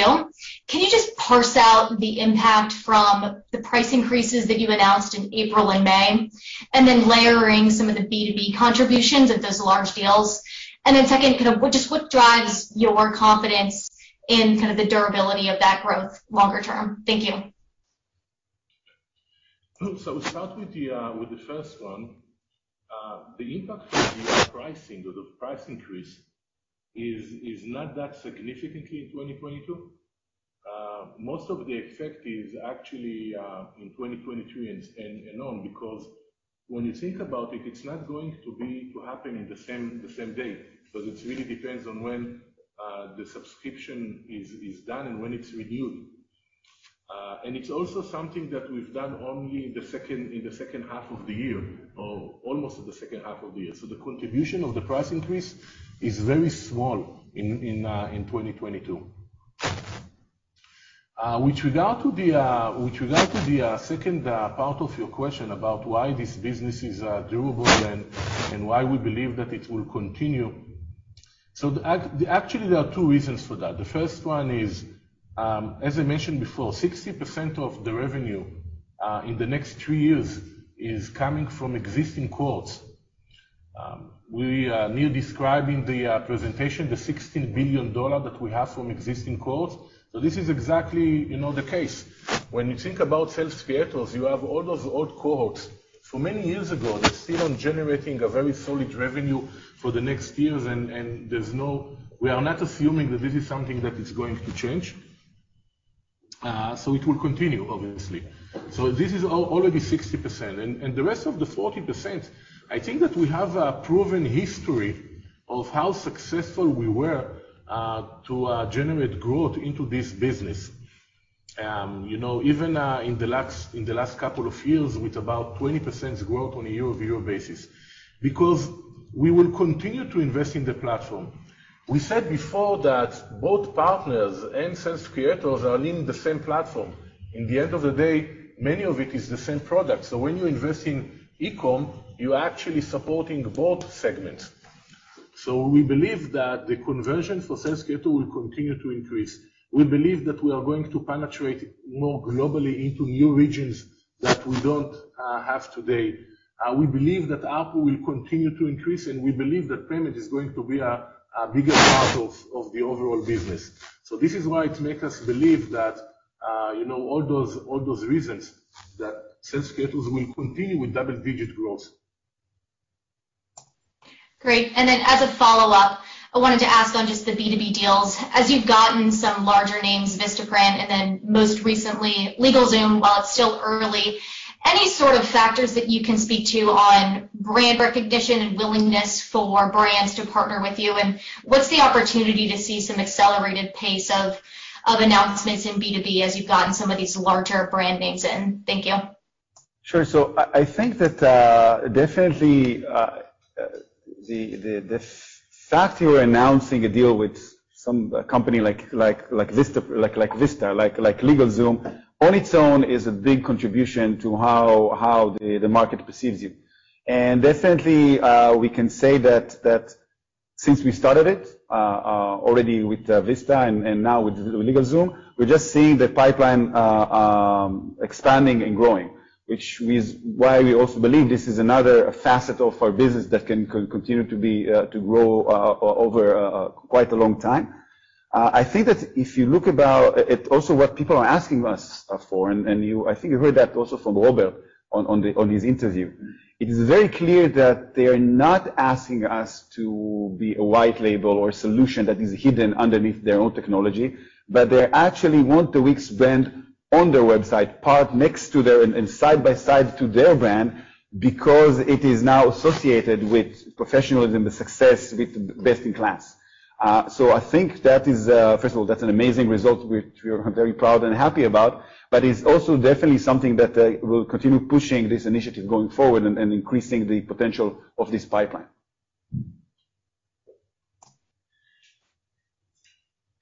All right. Thanks, Elizabeth. Next, we're going to go to Matt Pfau at William Blair. Hey, great guys. Thanks for taking my question. Wanted to ask on the assumptions over the next 3 years and longer term. Obviously, business solutions are the faster growing component relative to creative. What are some of the drivers behind that? Is it mostly payments, and which I would assume it would be, and then does that assume entering new verticals? Does that assume just a higher mix of commerce solutions being uptaken? Some detail there would be helpful. Yes, so the assumption behind the business solution, we mentioned before we have the G Suite solution that we provide, some applications like Ascent and so on. But we assume that those applications will be growing the same as the business itself, not more than that. Meaning that most of the growth is actually from payments. So we assume that payments is from a few reasons. First of all, this is a compounding business. You have existing customers that drive more GPV and through their customers, but you also bring new one. So it has a compounding effect, which is more, for example, than the sales creators business itself. The second thing is about the take rate. I assume the take rate will modestly increase on a year-over-year basis, which also have a positive contribution over the payments, and therefore it's going to change a bit the mix, not dramatically, but it will change the mix. Got it. And then just wanted to follow up, and you guys may have answered this earlier, but at the start the audio was a little bit hard to hear. Maybe just sort of talk about what some of the assumptions are behind the possibility of the internet growing faster than the pre-COVID rate. That would be helpful. Well, you're asking what is the chance that the internet will grow faster than before COVID? I think that it's actually, and this is again my opinion, right? And I can explain why I think so. But first of all, I believe that there is a very good chance that the internet actually could accelerate as we move forward. And I think a lot of it has to do with the fact that COVID did change the way that we consume things, right? And a lot of, I'm sure everybody here can relate to things that before COVID they would do offline, and now they're doing online. And this is one side of it. The other part of it is that what we're seeing in the content creators and in people that have moved their business completely to being digital, and that's something that is a new thing that is starting, and we can see people, teaching yoga on YouTube or teaching cooking classes, and a lot of that is something that is growing very quickly. Tutoring over video, and I think those two trends, alongside the fact that the younger generation is more comfortable with technology, combined to a force that will generate faster growth on the internet going forward. Again, this is my personal opinion. For now, I can only share the numbers that everybody knows, I'm sure, about those guys. But I do believe that we're going to see the internet actually accelerate in the coming years, and not go back to 2019. Actually go faster and more interesting things. Thanks, guys. Next, let's go to Mark Zagutowicz at Benchmark. Hey guys, just to get maybe a near-term question, then a long-term question. To get comfortable with your business solutions gross margin outlook, I think it might be helpful to understand sort of where the segments within business solutions gross margin are today. You have three primary segments: Google Workspace, Wix apps with third-party apps, and then you have transactions or payments gross margin. Can you share what the individual gross margins are for those three segments? And then I have a long-term question. Thanks. I can provide some light, but for the Google part, I cannot provide the gross margin because we cannot do it. In terms of relationship with Google and the agreement with them, so we cannot provide the margins that we have with Google. This is one. The other stuff, the other part about application. The application is a very high margin, obviously. But it really depends on who's the application, if it's a third party or if it's a Wix application. If it's a Wix application, so the gross margin is pretty high. It's more than 80%. If it's a third party application, it can be somewhere between 20 to 30% of gross margin. And again, I'm sorry that I cannot share the Google gross margin part. And how about the transactions gross margin itself? Transaction gross margin is mostly based on payments right now. But it's also include, for some part, also shipping. Shipping we recognize on a net basis, so that's 100% of gross margin, but it's not that big. And with regard to payments, as I mentioned many times before, you cannot get to more than 30 to 35%.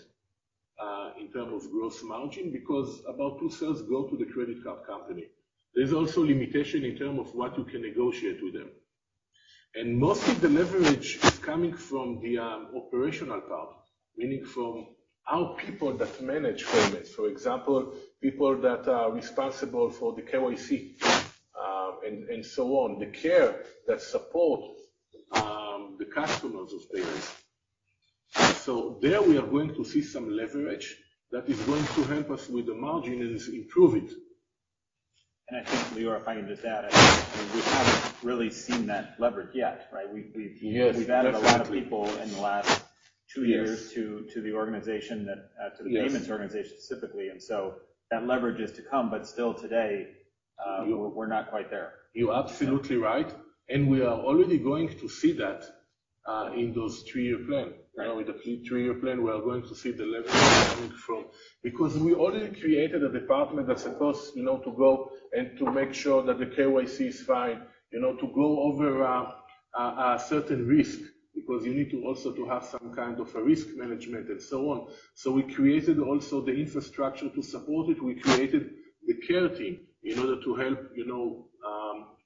customers that are dealing with payments. So it was already done. It doesn't mean that we are not going to add the headcount that is scaling up, but the basis is already there, and therefore you're going to see kind of scaling up in terms of the profitability as well. Okay, so does the care support then imply sort of a single-digit gross margin for transactions then today in terms of that downward pressure for transactions? Care again, what was the question? Just trying to get to the rough number for transactions gross margin today. You reported 20% overall business solutions gross margin in 1Q, so I'm just trying to get to sort of what transactions gross margin is implied in that. Okay, I understand. So it's going to be approximately 30% in terms of the gross margin. This is the assumption around it. when it's get to a kind of a fully, get the full leverage of what I explained before, you will get to about 30 to 35% only on payments. Yeah, Mark, I think you had a long-term question you wanted to ask? Yeah, just as we talk about 23, I know a lot of the sort of, I guess, conjecture in terms of 23, and obviously none of us know exactly what 23 is going to look like, but I think a lot of the conjecture in terms of 23 sort of moving back to normal is sort of this COVID unwind. But, you know, I guess we obviously have a rising inflationary environment, rising rate environment. So if 23 is not normal, and we see sort of the demand pressures that you're seeing, you know, this year as it relates to COVID sort of carry into next year, and more specific to inflationary and rate pressures, how do you manage the business through that environment? How does that change your strategic priorities that you've sort of laid out here over the next few years? Obviously, right, if we see that demand continue to stay small, we will have to take action to make sure that, you know, we will continue to run the company in a profitable and cash flow efficient way, right? I want to remind again that our growth is a factor of many different things. I think COVID was an exception in a positive way, and this year we feel it in a negative way. But historically, okay, and we had a chance to experience a few economy crises for the last weeks, and we've seen that normally when there is a crisis, people try to start something new, try to find ways to innovate, and that was actually a positive for Wix. So again, every crisis is different. It doesn't necessarily mean that what we've seen is going to be what happened. But I'm less concerned with the interest rate. I'm less concerned with the oil prices. I'm more concerned in manufacturing, that allow people to create products and sell them. That is something that I'm a bit more concerned about. But I think that it's not that likely that 2023 will reflect 2022. In addition, if that does happen, we'll take proper action to ensure that we get as close as we can to the model that we presented here today. Yes, exactly. And we also need to bear in mind that this is a 3-year plan, meaning that if the headwinds continue in 2023, by the mid of 2023, for example, it doesn't change the scope that dramatically for the 3-year plan. There is some cost management that you can do, but I think that what is more important is what we see right now in the business that we actually control. So it's not going to change significantly unless you assume that those headwinds will last for 2 or 3 years now. Okay, thanks, guys. Appreciate it. Thanks, Mark. Next, let's go to Ron Josie at Citi. Great. Thanks, guys. Thanks for taking the question and for doing the day. I wanted to ask maybe two. Just the first on the partner cohort slides, Nir, that you highlighted and the adoption of bookings, you know, what you're seeing in the first few years. I know we're at a lower base currently, but certainly faster growth. Nir, can you help us understand just what's driving that adoption between partners just working with and being more comfortable with Wix products versus what you all can do to improve education of the partners in terms of how they can use all of Wix properties? And Avish, I had a quick follow-up. Yeah, absolutely. So I think that there's a combination of a few things, and you know those graphs reflect, I think, both the improvements in products over the years.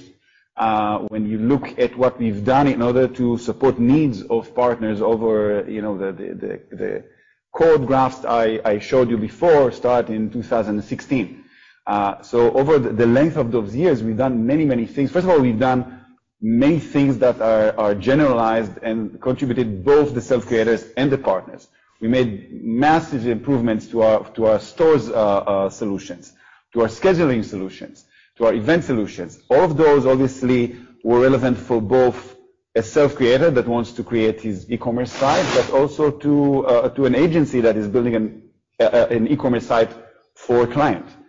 But on top of that, if you look, we've made a few more things that I think contributed even more. First of all, I think, again, something that contributes both, but played maybe much higher value for the partners was Velo, the ability to create custom code for a client to create a very specific capability, very specific business behavior within a website. That was something that was very important for them.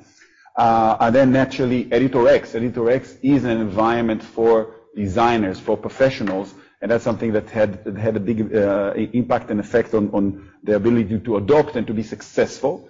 And then obviously we're also spending more time on actually talking to them, helping them, account managing the bigger accounts, and solving issues with them, not to mention the account management problems that they're having, because suddenly you have people who need to manage many websites under one account, which is a little bit of a different back office product challenge than someone who just is building one or two websites. So all of those things are obviously driving, I think, in many cases, the compounding growth that you're seeing on those cores. And the other thing, relating back to what Avishai related in the beginning, many of the agencies have known about Wix for years, and many of them actually were using both Wix and other solutions parallel for years. So a big part of what we needed to do was to convince them that Wix now should be the main thing, the main platform that they're using. And that was done also on solving real issues, performance issues, making our site work much faster. And in some cases, branding issues, showing them that Wix is amazing for SEO. Wix has been great for SEO for many years. But we needed to actually go and change the way people think. And we were out there for the past two and a half years, spending a lot of effort on it and changing the way that they perceive our platform in order to make Wix the go-to platform in their agency. So I think that's what you're seeing in a large part in that massive growth and compounding growth you're seeing in the cohorts of the partners. And I think that over time, that compounding growth can actually increase. So you can get even an acceleration in how it's compounding, because you'll have more agencies that are adopting faster our solutions, moving more to our platform within the existing agencies and partners. And naturally, as our brand becomes much stronger for partners, we'll just get more partners in the new cohorts. So I think we're going to see a very steep increase there, which is very appealing, obviously. That's super helpful. And then Avishai, there's a lot of questions, and you've talked about this with some of the other questions, just the balancing between innovation and profitability. And then you teased sort of a new product coming out here that might make it easier to build websites. Any sort of additional insights there would be helpful. Thanks, guys. Yeah, of course, I'll be happy to explain. So, this tension, right, is coming for innovation. Means that somebody writes a lot of code, right? And they need, for any product, like for example, shopping cart, right? There's millions and millions of lines of code. And so every time we innovate, we have developers building something. And historically, a lot of that was using a very different kind of libraries, very different kind of. And what we did is that we've worked very hard to make sure that we write very little, twice. Most of what we do now can be shared among all of those applications. And this is something that we already achieved, and we're going to announce this year something that enables us to build the last part, which is the user interface. You usually put enormous amount of effort into making user interface. And now, for all this SaaS website builder, it's not just once, you do it twice, actually more than twice, because once you do the regular user interface where our users interact with the application, but then you also have to do the thing that is on the website where their users are interacting with the application. And on top of that, you need to have multiple layouts and visualization. And while we did that, when we're going to announce it going forward in the year, is we automated that part. So we can actually do it very fast now. The result of that is that we can use the same amount of developers to achieve a lot more.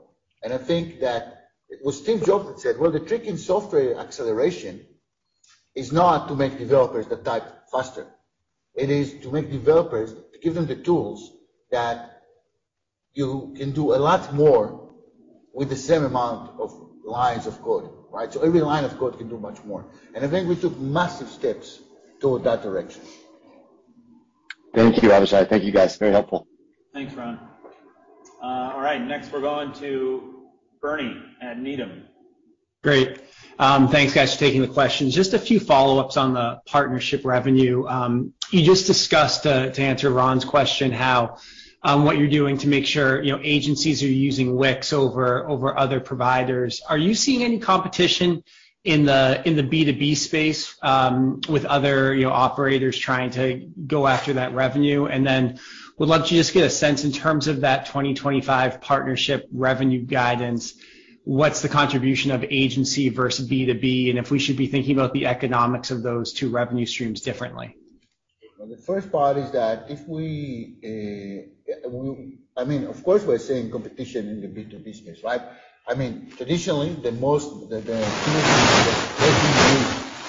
used by agencies would be mostly WordPress.org, Drupal, and Joomla, and what we call traditional CMS systems. Some agencies have homegrown solutions, so we're seeing that as well, and developers that will work there. And I think that pretty much every time we convert an agency, it is from one of those solutions. So yes, we do see competition. I think we are really well positioned and compared to those competitors, I think we have a much better offering. And I think that, you can see the numbers, right? The SaaS CMS are growing much faster than CMS system because of those benefits. As for B2B, I think that today Wix has the best offering on a variety of websites, right? On the B2B segment, with the exception of e-commerce, where of course Shopify is a fantastic offering. So I think that on the B2B section, if you look at most of the possible websites, we have by far the best offering there. And I'll just add to that. I think that from what we experienced, at least on the very big partnerships that we created, is that in many cases we see the competition actually within their kind of decision process, whether they want to build it themselves or to go with someone from the outside. Where actually, I think so far, at least from our experience, we were the natural go-to platform.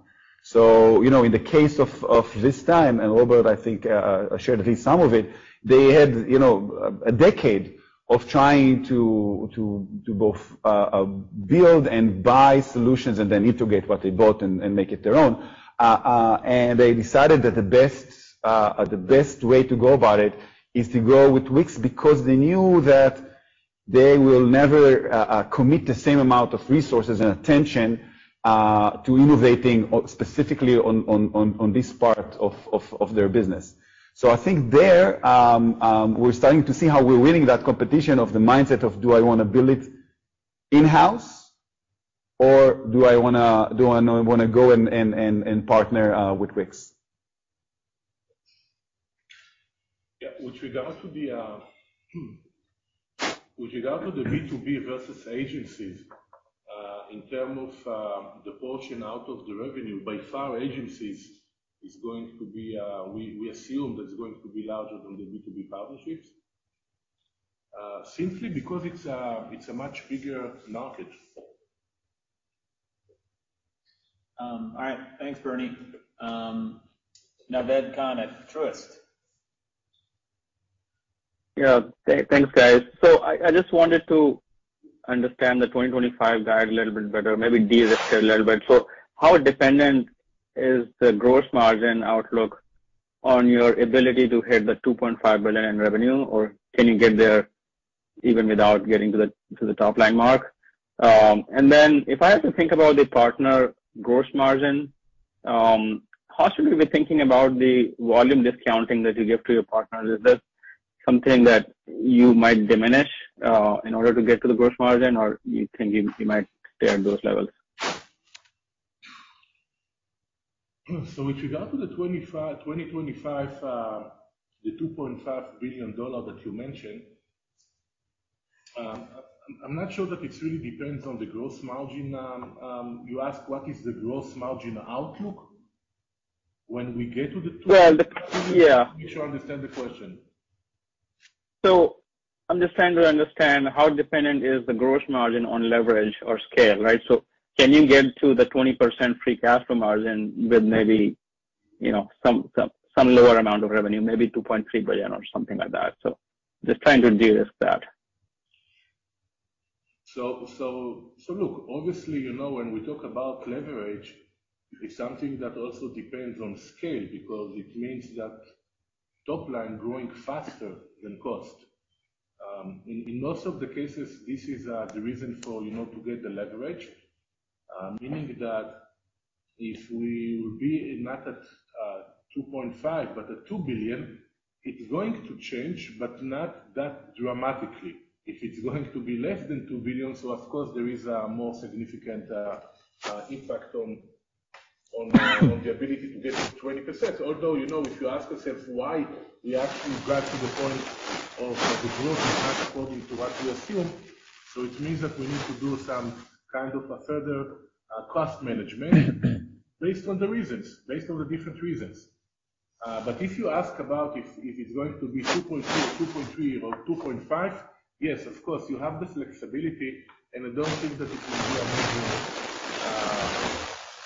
reason that we shouldn't meet the 20% of free cash flow, the $500 million. The second question, I think, was about volume discounts for partners. Can you just make sure that I understand correctly? Yeah, I think that you asked about. Yep. Is it?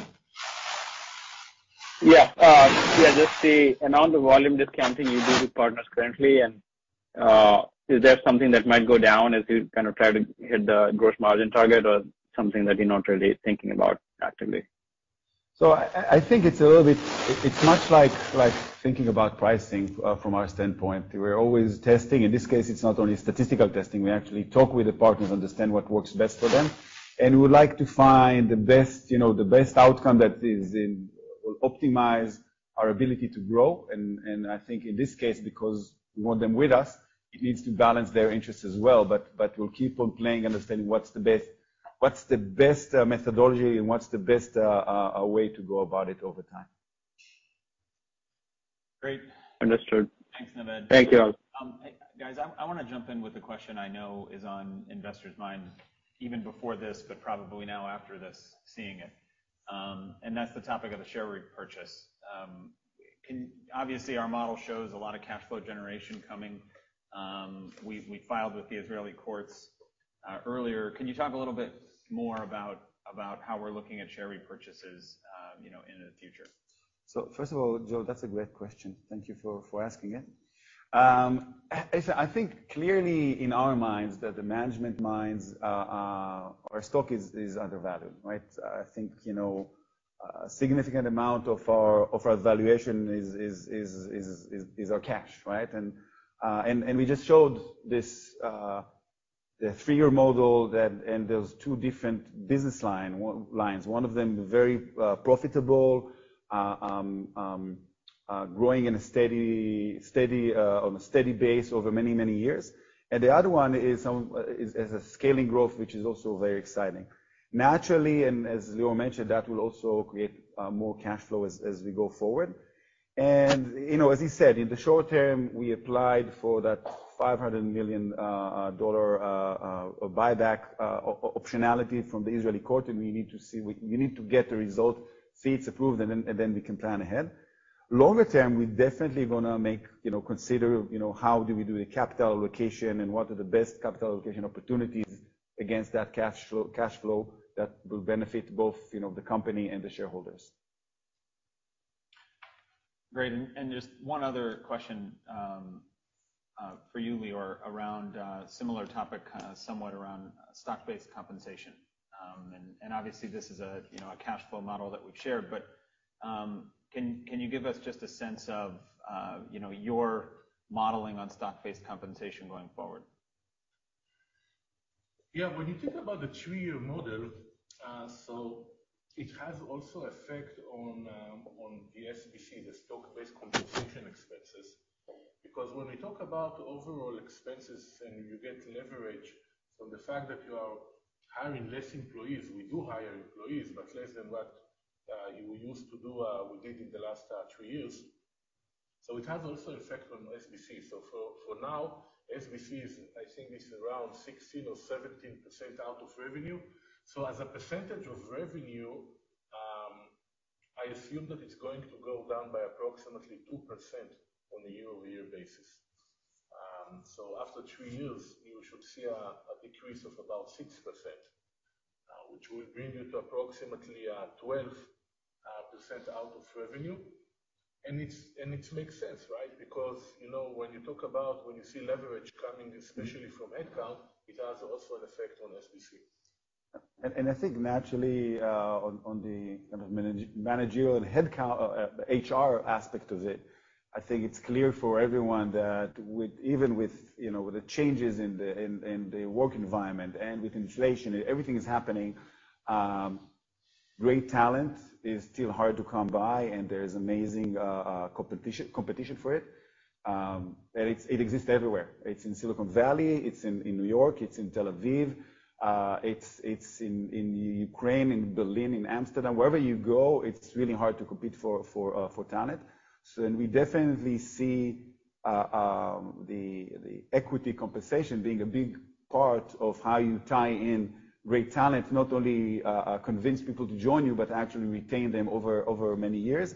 I think one of the great things we had working for us at Wix for many, many years is that we managed to keep very, very long tenures as a tech company. And we intend to keep on doing so we can be so successful in delivering the 3-year model that Lior showed you. Great, okay. We're gonna get to 2 more analysts for a question. Next one is Brad Erickson at RBC. Hey guys, hey Joe, maybe before I go to my questions, could we have Lior just maybe repeat what he just said? I think most of us missed like all of it, unfortunately. Okay, is it about the stock-based comp? A microphone issue? Because of the microphone issue?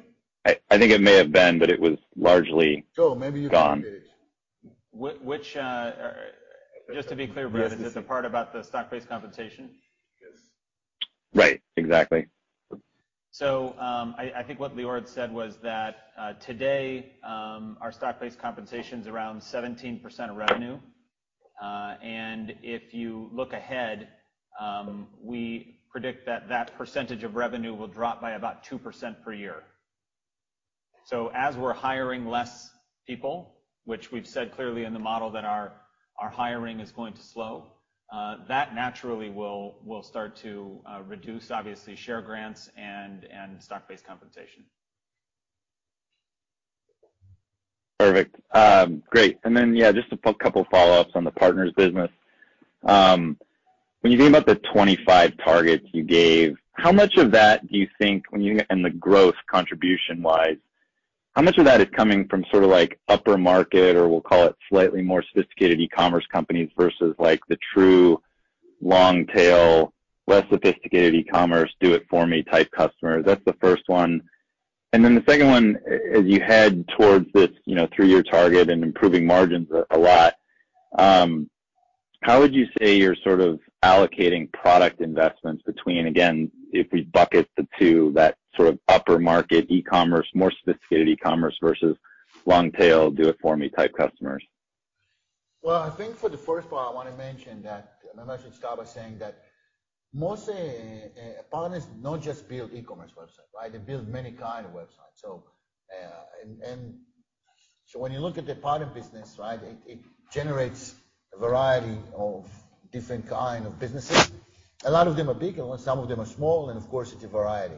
You don't normally see the long tail go to partner, because the long tail would be mostly personal people or very, very small businesses that cannot afford a partner. So the partner business, just by its nature, is mostly larger companies.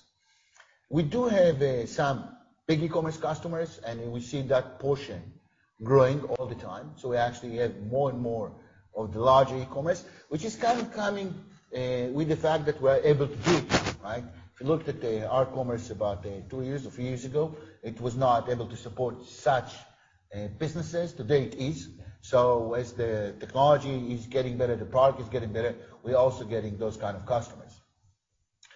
As for your, by the way, I want to mention that 2 major things that enable that are the maturity of Velo So you can actually program today things on Wix in a way that is really unique, and a lot of those things you cannot do on competitors' platform. And we are starting to see some of the really big players taking interest in that. The second question was allocating product investment to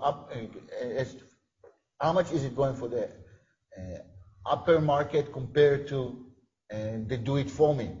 I think that for the do-it-for-me, we have a fantastic offering now. So obviously, most of our effort is to enhance the platform in a way that enable us to go after a bigger customer, or allow, I would say it differently, to allow bigger customers to use Wix in a comfortable way and actually extend Wix in the way that they need in order to use the system and create better websites. A big portion, right, of what we enjoy is the synergies between the fact that when we add, I'll give you the most basic example, import and export of a catalog of products, okay?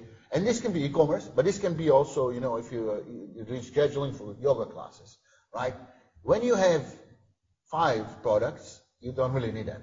When you have 5,000 products, it becomes very important. Integration between your existing CRM system, your inventory system to Wix, right? And those things are usually, you'll find them in the bigger kind of customers. However, we saw the example of the couple showing you the classes that they are teaching, and that was, again, a very big thing, and that's a self-creator.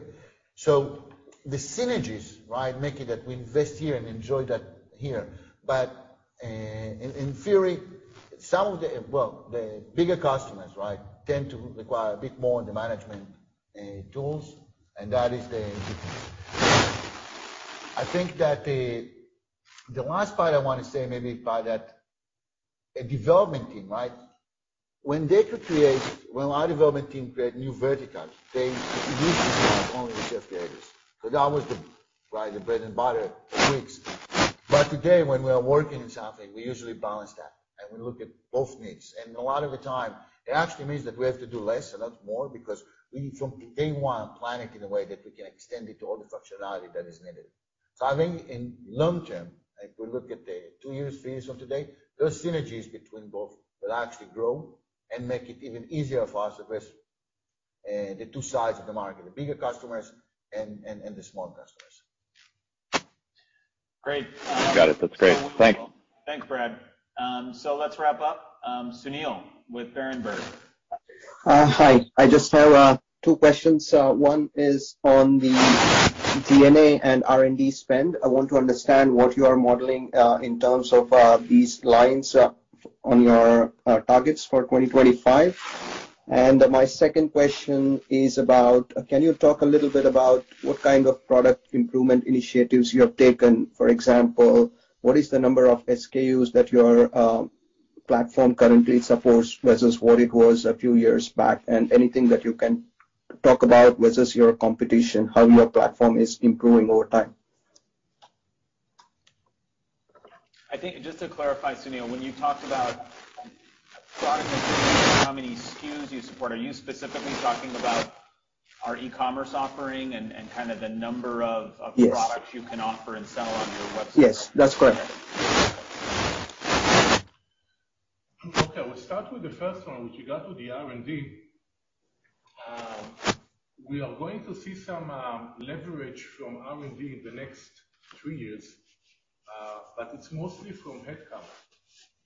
So if we're looking at the combined company, both for sales creators and partners, then obviously the leverage is going to be much higher on partners.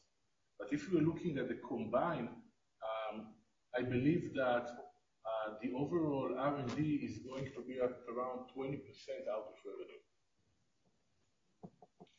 As for the second question, well, this is one I'm actually going to enjoy, right? Because this is a thank you, right? I normally don't go this technical when on those kind of calls, but I'm going to try and explain it. I think this is a very important message on where Wix was and where Wix is. So if you look at us a few years ago, you pretty much could use what you have in the basic shopping cart product, right?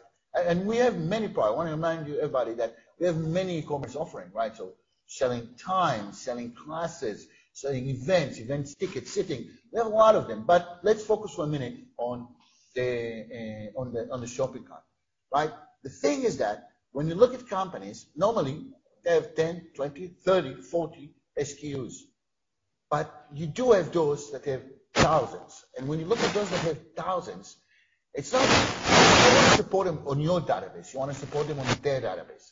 Meaning that you want to create this bridge that take their database and their product list and then move it into Wix.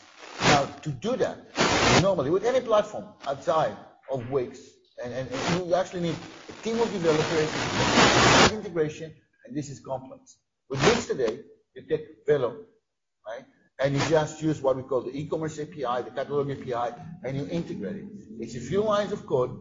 You don't have to run it. We run it for you. It's hosted. We maintain it. We make sure it's running. We make sure it's always available, right? And you create this bridge between the SKUs that you have in your database, in your systems, to what you have on our shopping cart. I think today Wix is the only platform that can enable you to do it in such a simple way without really massive development effort. So the answer to your questions, to your question is that we support as many SKUs as your database can contain, okay? And in order for you to integrate that, it pretty much needs to do very little, right? And that is very unique about our offering today, which goes to show that, yes, in the past, it was true. We could have supported very few, right? Because most of our customers would be self-creators with a few products, right? But now we're in a place we can support pretty much any number of SKUs. Not only that, immediately real-time integration into your product catalog. I said it's a bit more technical, I know normally, but I'm sure you all seen it. Actually, I enjoyed it. I understood everything. That's actually I think that's a great one to end on, because I think it somewhat encapsulates what I think a story we really wanted to make sure that you all heard and understood about Wix, and that is that, you know, we have a platform here that obviously operates a very stable and profitable self-creators business, and I think everyone's very aware of that. And I think hopefully today we saw a little bit more, and you saw a little bit more about how profitable that business really is. But we're layering on top of that now a new business going toward a professional market and much more advanced users. And it doesn't take us an enormous lift to do that, certainly on the product side, as we've seen. And we're already scaling that business in a nice way. And we now feel like we've got really nice visibility into that business becoming a very profitable business in the next several years. So this is a lot of what we wanted to make sure that you all saw, and hopefully that came clear today. We want to say again, thank you. We're really appreciating taking the time to be with us here today. And I think that it was, for us, a lot of fun to prepare this day and show us what we think in our thing. And see you soon. Yeah. Thank you. Thank you, everyone.